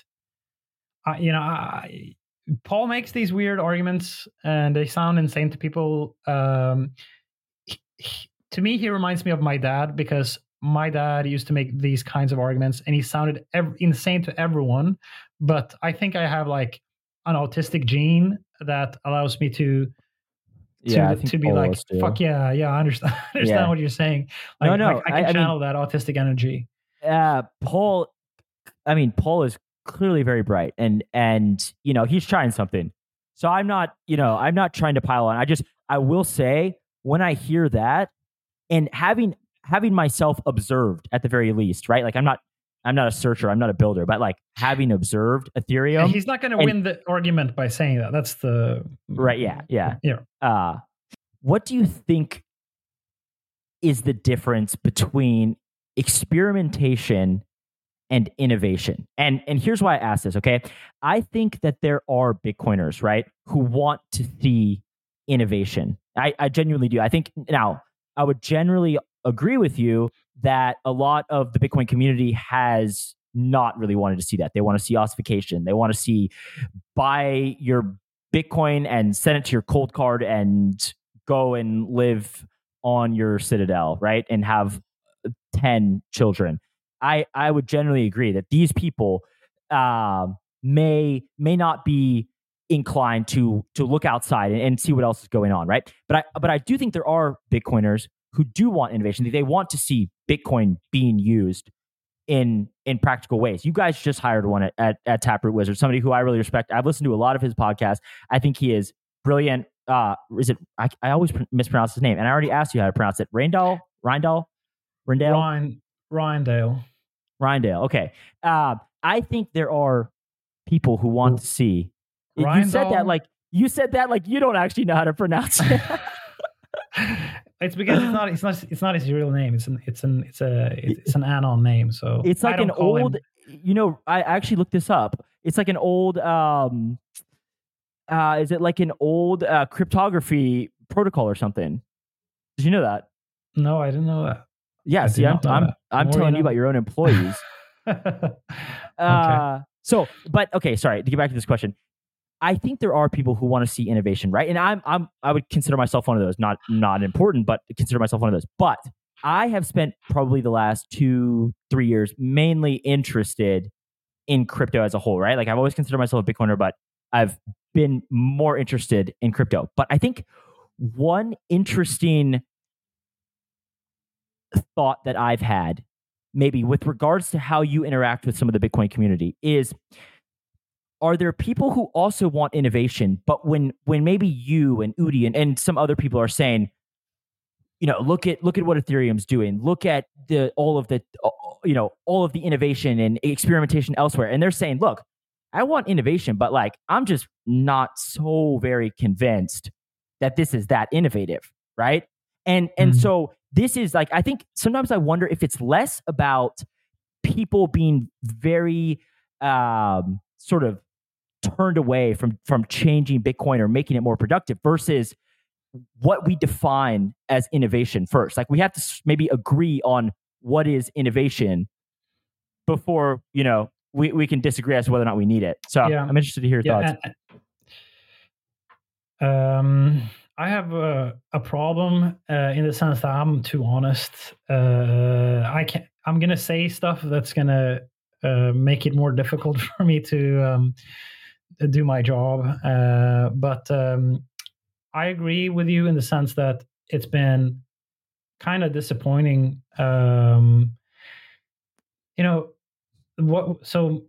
been promoting Ethereum for a long time, right? So I've been on podcasts talking about the wonderful potential of decentralized finance, DeFi. And 4 years ago, I was sitting on a podcast and I was saying, well, you can be in Africa and you have some Bitcoin and like, you're getting a salary next month, but you need to spend some money now. Well, you can now trustlessly put it into Compound and take a USD loan and then spend that. And then when you get your money, you get your Bitcoin back. It's like it's without any intermediaries or KYC or anything, you can now get a loan on your collateral. Okay. And that's just like an early primitive. And there's also auctions and like all these kinds of stuff, right? But I haven't myself used this once, like this ability to take that loan even once. So DEXs I use a lot. So I use decentralized exchanges a lot. But what are the assets that I'm swapping between? It's usually like all the tokens that we have are usually related to more infrastructure. It's like infrastructure protocols, infrastructure for what? What is the ultimate use case that all that infrastructure and liquid staking tokens and all, what is it all producing? Like, what is the use case? And it's like still these like maybe some over collateralized lending that some people may use, and I don't know, leverage trading. That's not really like super valuable to humankind. But no, I mean, we're kind of lacking on the application layer, right? And I have this one thing that's called Orbland. That's like uses a blockchain, is really easy to build, makes sense to have on a blockchain, and there's other nice things to it, but it's not like that product could not exist at all on a Web 2 platform. So yeah, it's like when you're saying like why does Bitcoin like need to learn so much from Ethereum when Ethereum is like 70% censored at the builder level, and it seems like stake is just getting rehypothecated endlessly through native yield blast eigenlayer stuff. Like the consensus that with Vitalik did not want to be overloaded. I'm sorry, it's getting very overloaded in various ways. And like, what do they have to show for it? Like, what is it that is so awesome with Ethereum and all this infrastructure? Like, what makes it worth it? And I'll say, so what my answer is that the simple answer that we still cannot get away from is that Lightning is a bad protocol to make peer-to-peer transactions with. And Lightning is the only layer 2 solution that Bitcoin is able to have to do like transactions at scale. It's also the only real layer 2.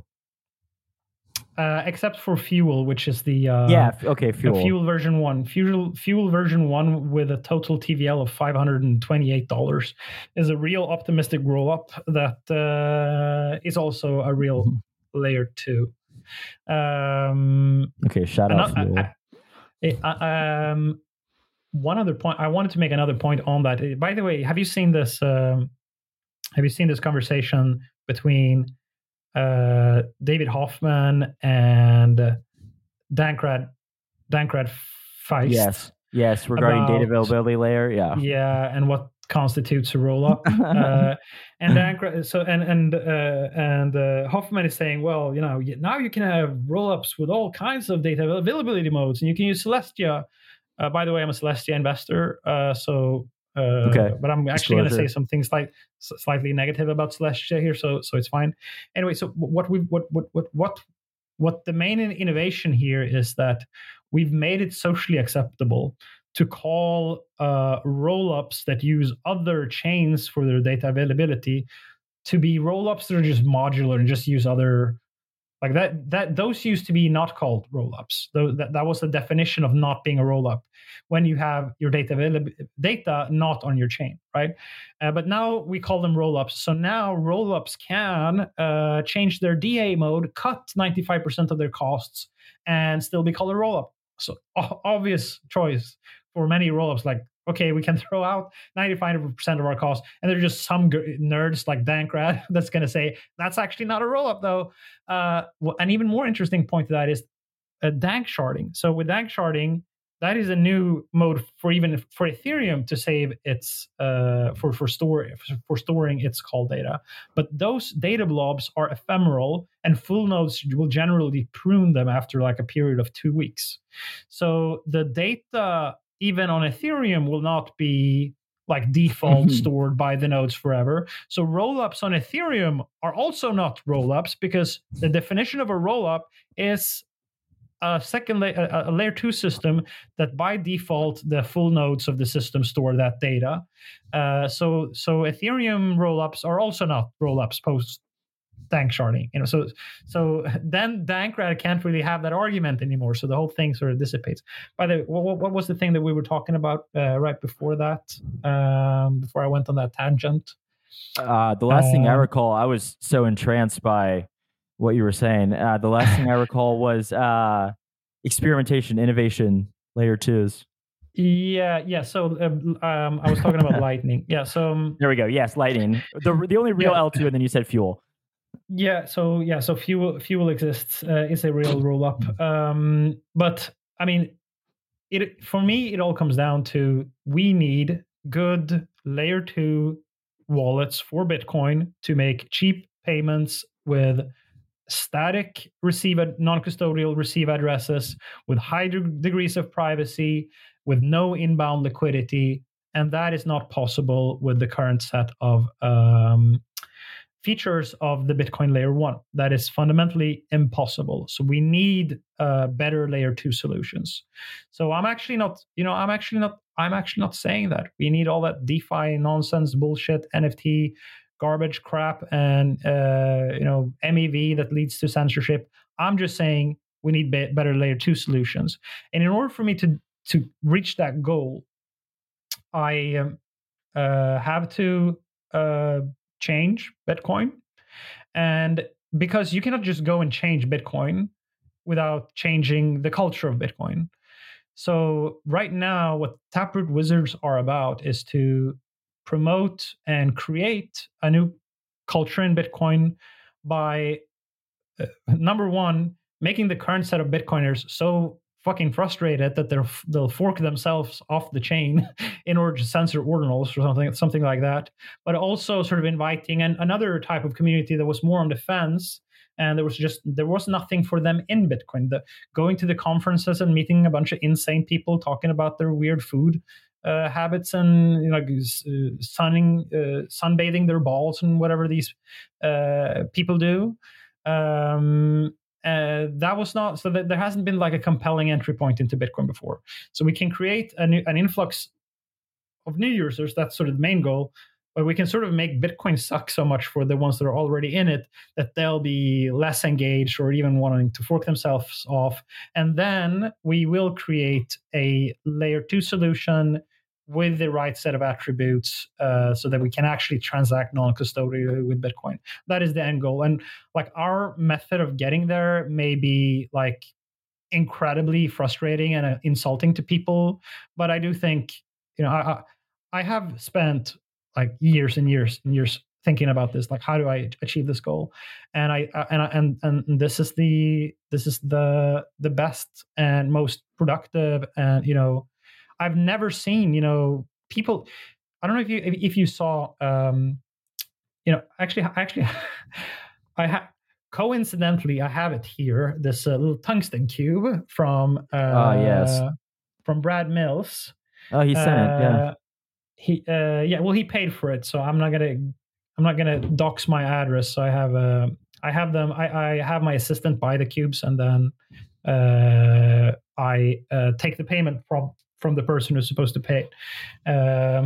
So Brad, by the way, lost the tungsten. He had to pay me a tungsten cube because he bet that Ethereum was going to go below $500 this last year. Brad, by the way, is one of the primary promoters of the Lightning Network, and Brad was like asking a question on Twitter like a couple of months ago, like why.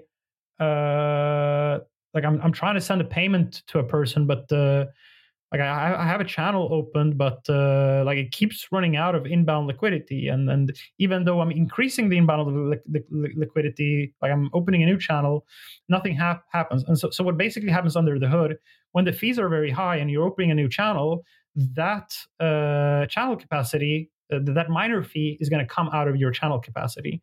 So if the channel fees are very high, it becomes very difficult to open like more to splice in more extra liquidity for your channels. So he was just in a situation where he kept running out of inbound liquidity, and this is the first time that Brad actually had to learn about inbound liquidity and how it actually functions. And I mean, the idea for Bitcoin to be secure is that we'll have high on-chain fees without the block reward, right? So this is the environment that Lightning needs to survive in. Then after Brad lost the cube, unrelated to that, I wanted to torture him a little bit more. So I told him to send me $428 over the Lightning Network, and I just, I did what people said. I just downloaded people talk about the Phoenix wallet, which is a non-custodial Lightning wallet. So I have a Phoenix wallet, put some Satoshis in it, and then I asked Brad to send me some money. Of course, it doesn't work because I don't have inbound liquidity to my node. So then we have to figure out like how do we solve that problem. And then when we noticed that Brad had sent me like a little bit not enough money, and then he like had to splice in more liquidity, like going on chain again and again, we came to the problem that he couldn't even pay me like the exact amount that I needed, because each time like there's this on-chain fee that gets subtracted unless he opens like a very big channel to me. And so I had to like send him Satoshis back, and it was just this 48-hour trial and error where there's no route, and there's not enough inbound liquidity, and there's no way for you to pay me the exact amount. So there was this one guy who goes on Twitter by the name Ben the Carmen. He has a wallet called the Mutiny Wallet. And Ben was like reading that thread, and he was sending me like invite codes so that I could test his wallet in beta. But he's like a Lightning developer and like a good faith, not like me and Udi trolling Bitcoin. Like he's a Bitcoiner trying to build like Lightning, Lightning Maxi essentially. And he just, I think he read that thread, that the whole thread that I was trying to pay Brad, and he wrote this this post on Stacker News, where he basically we're just like, these are all the fucking problems with Lightning, and some of them are like fundamentally unfixable, and maybe actually Lightning is not this end user. This point has been made made before by other people, but this time it's like by a Lightning developer. And people have now gone through a whole year of trying to use Lightning and having like forced channel closures and like trying to onboard people in South Africa and haven't been successful due to the on-chain fees. And people are now like, we're now at the point where they're willing to take in that message. So now you have like Samson Moe from Blockstream and Brad, like they're retweeting this article by Ben the Carman, and everyone's just like basically admitting that this is not working. The ending of Ben the Carman's post was that we need covenants because covenants open up a new programmatic paradigm in Bitcoin that actually does get us like covenants is a powerful upgrade for Bitcoin. It doesn't give us MEV and Ethereum problems immediately, but it's like a little step on the way there. But that's a step that we have to take because we cannot stay here and be like, okay, Lightning sucks this much and it's fundamentally unfixable in many ways, and everyone is going to use it custodially. And now either you're now like an ETF person and that's how you hold your Bitcoin, or you're like a person that tries to use Bitcoin and 95% of you are using it custodially because the UX challenges of using Lightning are like just so harsh that you end up using it custodially. That cannot be the end state of Bitcoin. So we have to move forward. So like all these questions, like, is it worth it? Like, where are we going? We have to move away from this being the state of layer 2 systems on and the interesting thing, I was going to say I'll leave you with some last words here, but I don't know if we're quite ready to wrap up yet. But Gregory Maxwell, the Dumbledore of Bitcoin that we talked about earlier in the beginning of this show, his 2013 forum blog posts talked about zero knowledge proofs being the ultimate way to compress blockchain transactions. And then that math, when he was discovering it, he actually went to Eli Ben Sasson's presentation in 2013 and was blown away about Starks, away by the power of Starks, and saying like this is obviously the way. And there's also some talks about from Hal Finney, like discovering like the power of zero knowledge. So all these elders were of Bitcoin. They were like aware of this magic of zero knowledge proof that had the ability to privatize, make anonymize and make scalable large amounts of transactions without using channels. The math wasn't ready then, though. The math was moon math, immature, like not scalable enough. Like running provers and verifiers were just too expensive at the point. Now that technology is actually ready for it's been done by the Ethereum and zero knowledge domain. It's pretty much like you could run this on Bitcoin now quite successfully. But during the block size wars, it's not like Greg Maxwell could have said then, hey, let's like fuck a block size increase. Let's just do validity rollups or validiums or whatever. The only viable solution at that point in time was let's try these channel-based solutions. And yes, there are challenges with them, with the inbound liquidity, but that is the safest solution that we have right now while preserving the block size. But the ultimate goal, like what the elders did want, were something zero knowledge based. And I think ultimately that is where we're going to end up. And the conversation that you and I are now having is, well, how much MEV does that introduce? So that comes down to how much do you want to confine the scripting language of these zero knowledge execution environments that you ultimately enable. Going back to the block size wars, you were involved. I was not. You were there on the Reddit forums. I was not. I was live, but I wasn't there. Correct me if I'm sort of misrepresenting this, but I think that one of Bitcoin's narratives thus far, and I'm really simplifying this, has been blockchains don't scale, one, and two, the question is up in the air, and I think most people lean towards no. do we scale blockchains with more blockchains, right? And this is something that Ethereum dove into, right? After they figured out that sharding is actually really hard, they said, okay, we're going to go with this roll-up centric roadmap. We're going to change the name a little bit to dank sharding. So we still have the sharding in there. But in reality, we're going with this roll-up centric roadmap, right?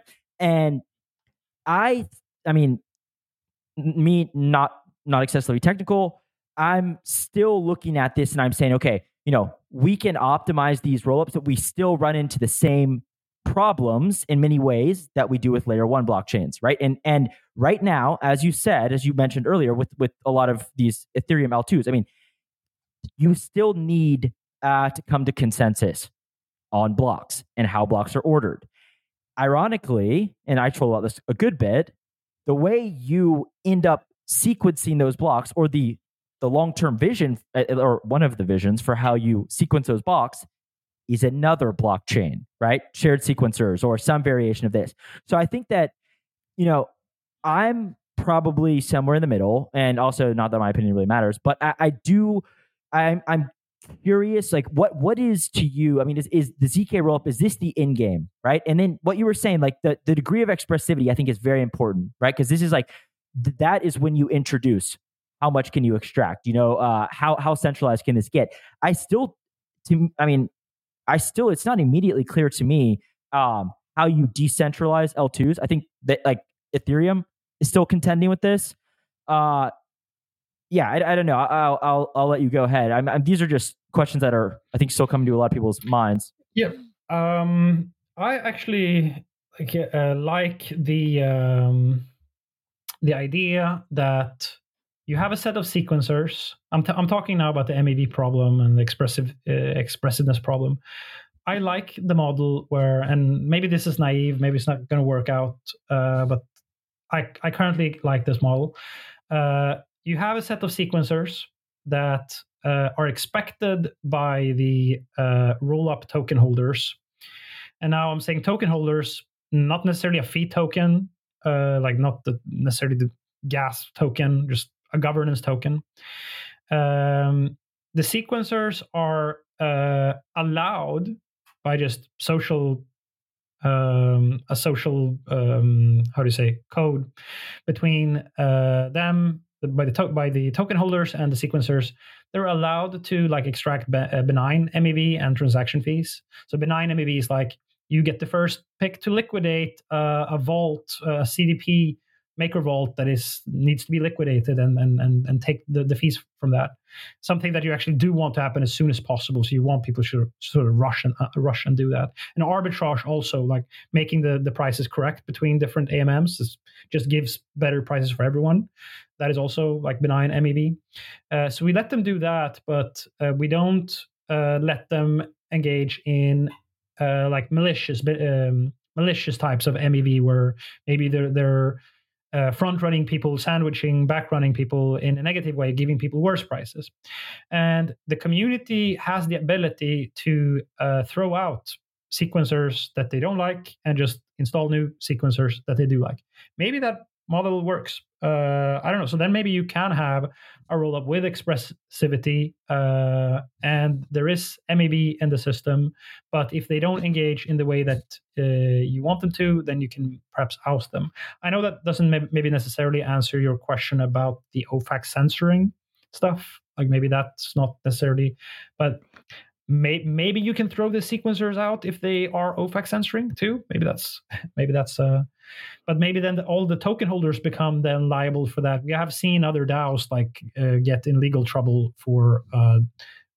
So it's not a completely solved problem, but I think that it's like a direction that we can explore. Whether or not like ZK rollups are the end goal, I think. I mean, what would be the other alternative in your view? I think is that like a completely monolithic chain like Solana, or like Bitcoin Cash, big blockchain, where everything's like super monolithic?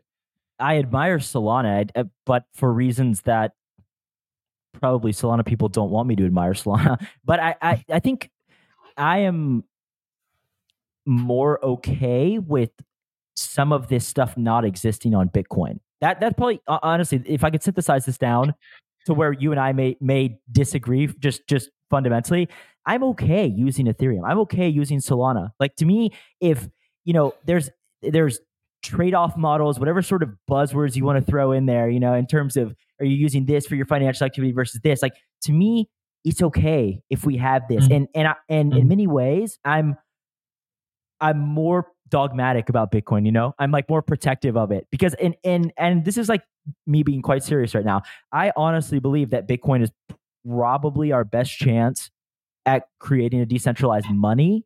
Now, a decentralized financial system, conversely, I don't know that this is exactly the same. I would actually probably argue that a decentralized financial system with this rich statefulness and all these interacting contracts and all these people, who may have an edge or whatever, like maybe this opens up a different sort of space. I'm not, I don't have strong conviction one way or another. I would say that I think, like, CTV, from what I understand about it's encouraging, and I'm encouraged that people are.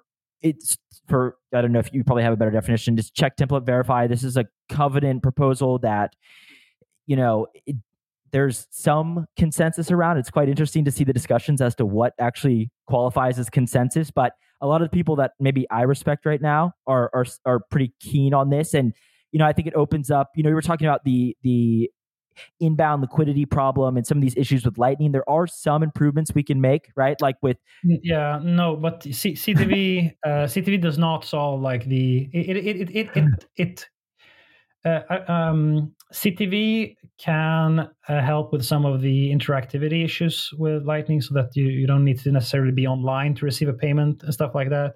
Even to make that part good, you may need other codes as well. Like, I think CTV only does this with like the help of checksig from Stack, or might be another one that is needed for it. But so CTV is not going to get you away from the inbound liquidity problem.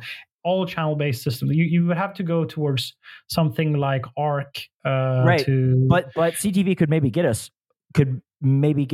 close to ARC, right? Or it needs checksig from Stack as well. Is that correct? Or one of these others? Yeah, but do you want to take the controversial? Do you want to take the position that ARC is now the non-custodial way that you want to transact with Bitcoin? No, because I'm not taking any positions. Oh, okay. No, so I'm at the camp where like ARC is interesting, but it's not the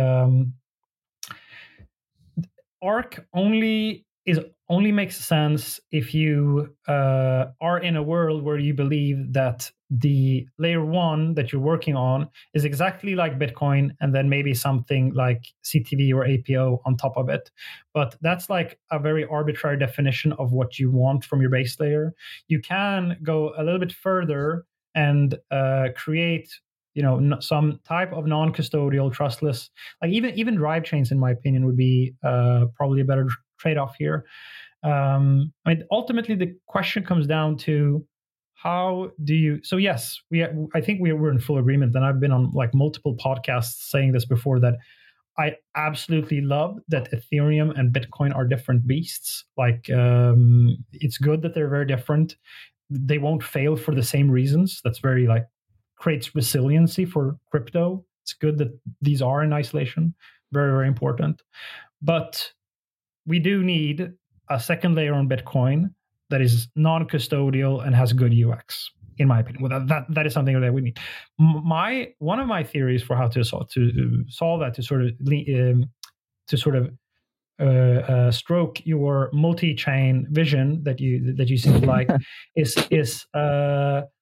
there were some attempts from Matt Luongo and James Presswich creating a TBTC, like a synthetic form of Bitcoin that was backed by an over-collateralized amount of Ether on the Ether chain. But that turned out to be like not efficient, because then you don't have an inbound liquidity problem, but you have an over-collateralization problem that sort of makes it inefficient in its own way.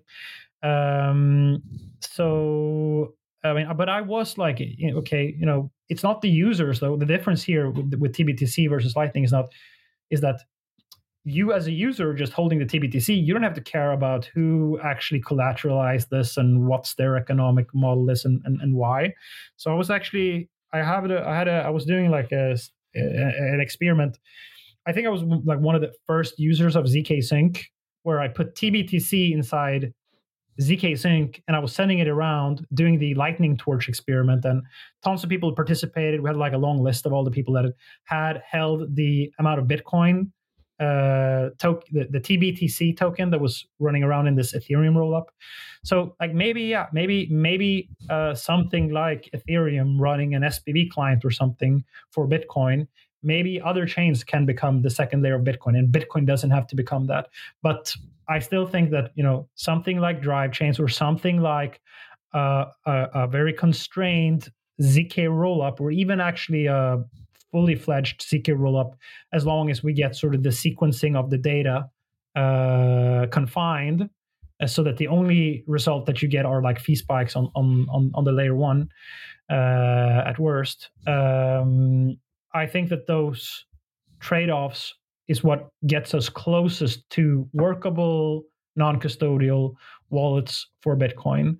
And I think that we don't have that much time. Like not far from now, the Bitcoin ecosystem is going to ossify around a specific set of trade-offs that then becomes the ones that we get to work with. And if that set of trade-offs doesn't give us a network that can provide non-custodial wallets, then how are we going to do it? I mean, the one side of the one position that one might take, one that Udi takes sometimes, is to say, well, fuck it then.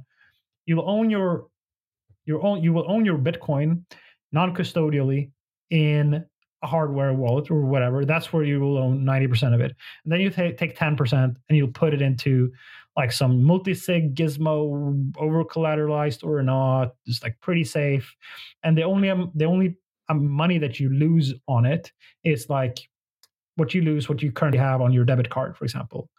Right. And you lose all that, but you still have 90% of your savings. So like that's the most charitable view. I Wait, still see Udi that takes that view? he has done that many times when we've been arguing about this years before.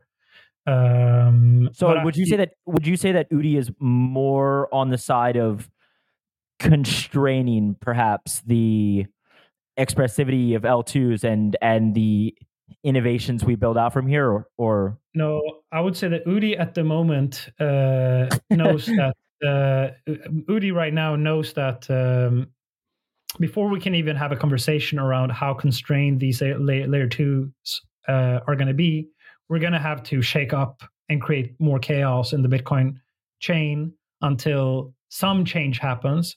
And whether or not that's people saying fuck the wizards, let's do the most constrained covenant that we can think of to just like marginally improve Lightning in some way, that is still an improvement. But so Udi, like his opinion is not that we're going to ossify here and just go with like that's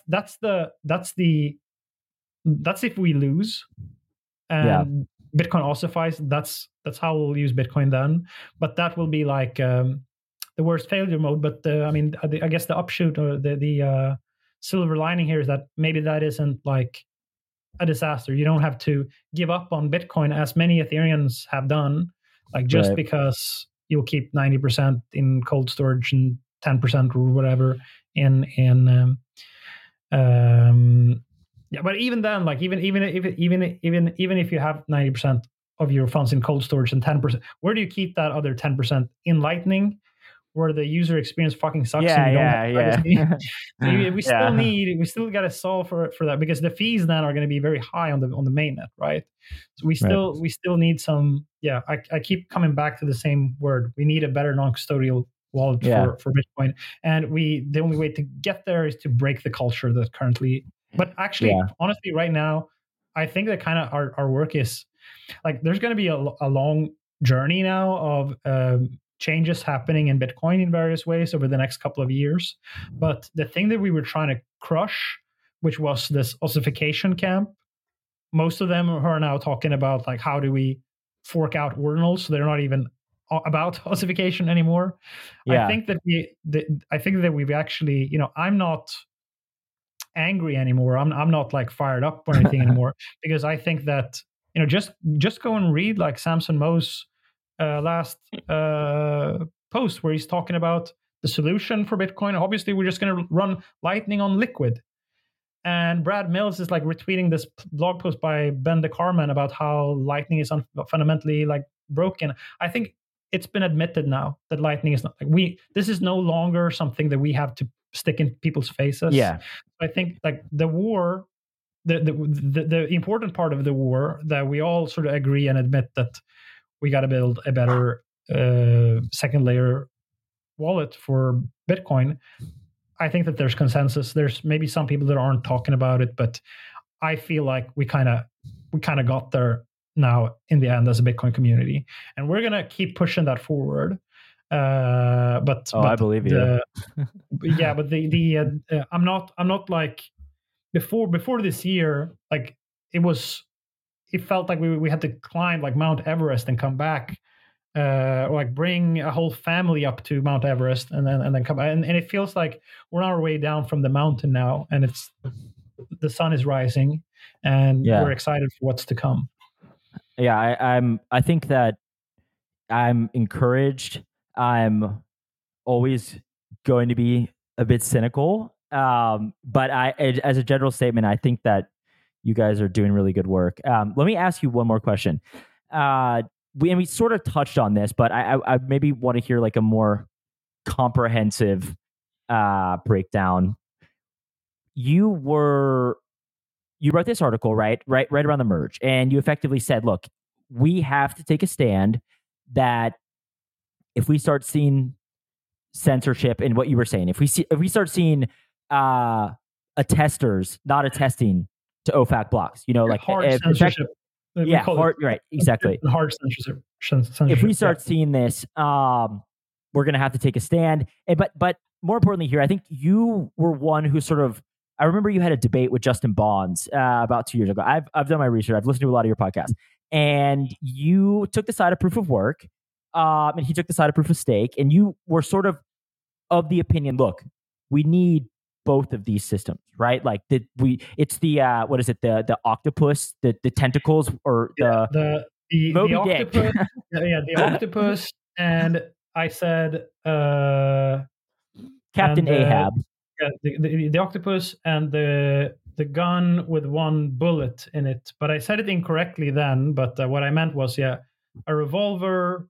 Yeah, I said a revolver with one gun in it, but obviously I meant a revolver with one bullet in it. So Bitcoin is the revolver. It has one bullet in it. It's like taking a very simple, like proof of work, no smart contracts, no, we're going to go kill an enemy. We have a gun and a bullet. We're going to go and shoot the guy in the head. But what if the enemy is not that? What if it's a different kind of enemy and you're underwater now facing this enemy? Then maybe you want an octopus, and this Ethereum is my octopus. And then like maybe the octopus is better to fight with underwater. And because we don't know what the ultimate, like we don't know if how the state, I mean, ultimately it's the state that we're fighting, in my opinion. We don't know if the state is an enemy that lives above water or beneath water, where they're going to be the hardest for us to fight. Like, is it the one that is going to say that Bitcoin is environmentally unfriendly, or is it the one that is going to say that Ethereum has a bunch of unregistered securities and illegal casinos, and they come at us at the MEV, like choke us at the MEV transaction building choke points? Like, we don't know where exactly these blockchains are going to fail, but it's very good that we have two very distinct ones. That said, though, I do want the gun to have a non-custodial wallet with a good user experience. Yes. Okay. Yes. Okay. Thank you for elaborating on that. Here's my question. Now it's been, how long has it been since the merge? What is, I don't know, well over a year, right? 1.5 years or something. Okay, yeah. So what is your general view on how Ethereum's doing, how the roll-up roadmap? Some of this interest around Solana, especially recently, like sort of this pragmatic approach. I don't know. What are your views on since, let's call it, since the merge, since the transition to proof of stake? Are you optimistic? Like, what do you see as the biggest, choke points or whatever? Yeah. Yeah. So this is some of these things are hard to say. I was hoping I was going to give you a tough one here.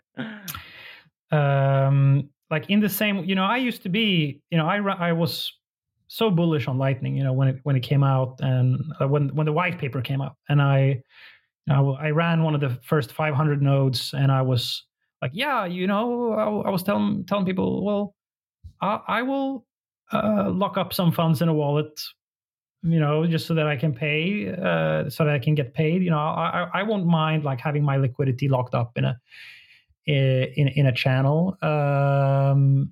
Actually, that's not the problem. The problem is that you need inbound liquidity from someone else. You can't actually give it to yourself with your own liquidity. But I had, so after being a big fan of Lightning, then a couple of years came, and then I started to see that maybe I was the bad guy.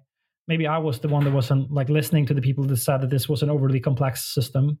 And I'm really afraid, desperately afraid, that I've done the same mistake with rollups. That, the rollups made so much sense when they were just like these trustless sidechains to Ethereum. Like, why wouldn't that be awesome? Like new execution environments, new like types of smart contract languages that you could use, completely different privacy characteristics. Fucking awesome, right? But then, of course, you're going to want tokens for these. I'm not actually against tokens. Like I mentioned in my previous example, having token holders, having the ability to sort of vote out bad sequencers, that is good, like so that you have some type of governance functions inside the rollup. Because, I mean, at least in a ZK rollup, you can't do anything bad. You can only you have some validators that can only do good things. You can replace them with other validators that can do good things. There's no real danger here that this governance capture is going to destroy the system by putting bad validators there. They still can't do anything bad.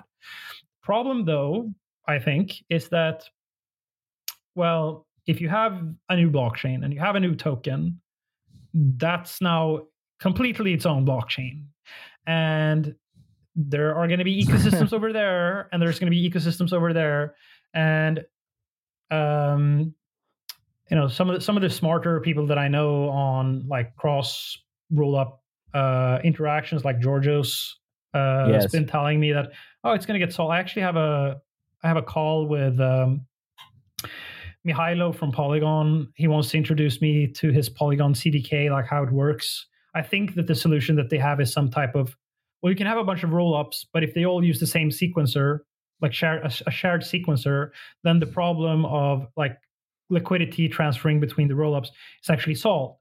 So that is something that I'm still gonna have to investigate. I hope that there's something promising there, like the shared sequencers without turning the whole of the system into a single blockchain in some way. Like I don't know what the trade-off is here of doing that. So I'm at the place now where, yeah, I was really bullish on rollups before. Some of these composability issues that I hand waved in the same way I did with inbound liquidity for Lightning, it's coming back up, and it's like the dildo of consequences that is not lubed rears its head once again. I'm not as fearful for rollups as I am currently for Lightning with the issues that Lightning has faced, but it's because I've had more time wrestling with the challenges of Lightning than I've had with rollups. So we haven't seen the end, and there's also there's stuff that is happening with recursive zero knowledge proofs, so you can have what Vitalik calls the proof of proofs. So you sort of have zero knowledge systems that can all compile down to other zero knowledge proofs, and like you have a root proof that supposedly solves some of the composability issues and cross system liquidity issues. Frankly, my answer is I don't know if the end final state of rollups is going to be one that is going to have a user experience that is going to be sufficient. But what I do know, I know two things. I know, number one, if you say, well, fuck it, we can't do it with these rollup systems, and the cross rollup, like the cross rollup communication is not going to work. You can still get much further with like instead of having Solana, you put the Solana virtual machine and you put it on a data availability layer. You're still going to reach better scale with that system than just Solana as a single monolithic system. So like a single rollup with a disconnected data availability layer that focuses only on that, I still think is like superior to a monolithic chain. So I wouldn't say like, let's all go home, this rollup mission is a clusterfuck. Still think that rollups are less of a clusterfuck than sharding. The original sharding plans were, but there is something better than fully monolithic also. Yeah, that makes sense. Okay, let me just add one. Okay, can I just ask you one last question quickly? Do you wonder if Ethereum is going to be kind of this chain that just ultimately accepts proofs from all of these rollups? Do you sort of wonder why the L1 is still Turing complete? Like, I'm being reductive here, but you see what I'm saying. Yeah, it's a completely valid question. It's the right question, and actually, this is the case that I make, like, for Bitcoiners. Ethereum has a fundamental architectural mistake or flaw, in the sense that it has this the EVM, which is sort of hostile to be zero knowledge proven, even though it's getting better. You have these applied cryptographers that just keep making these insane improvements all the time, so it just keeps getting better. But no, what you do want at the base layer is an environment that is only designed to process zero knowledge proofs. So, I mean, this is not controversial. Vitalik has said it himself in private conversations that I think he wishes that Cairo, I don't know if it's, this is like maybe a 6-month-old opinion of his, that Cairo would be better as the native execution environment and language for Ethereum than Solidity. So this is something that we as Bitcoiners can sort of learn from, that, okay, well, they fucked up. Now they have this Solidity garbage, EVM garbage on their layer one. We could just have a system for verifying zero knowledge proofs in a constrained way, and it would be much better way to design the system. Yeah. Well, Eric, thank you so much. Thanks again so much for being my first guest ever. We'll see if I have any career in podcasting. I thought it was great. I really do appreciate it. Yeah, I had no idea what I was getting myself into, but I liked it. And good luck to the rest of your show. Nice meeting you, Thank Gort. you. Yeah, all right, good take to meet care, you man. too. All right, bye-bye.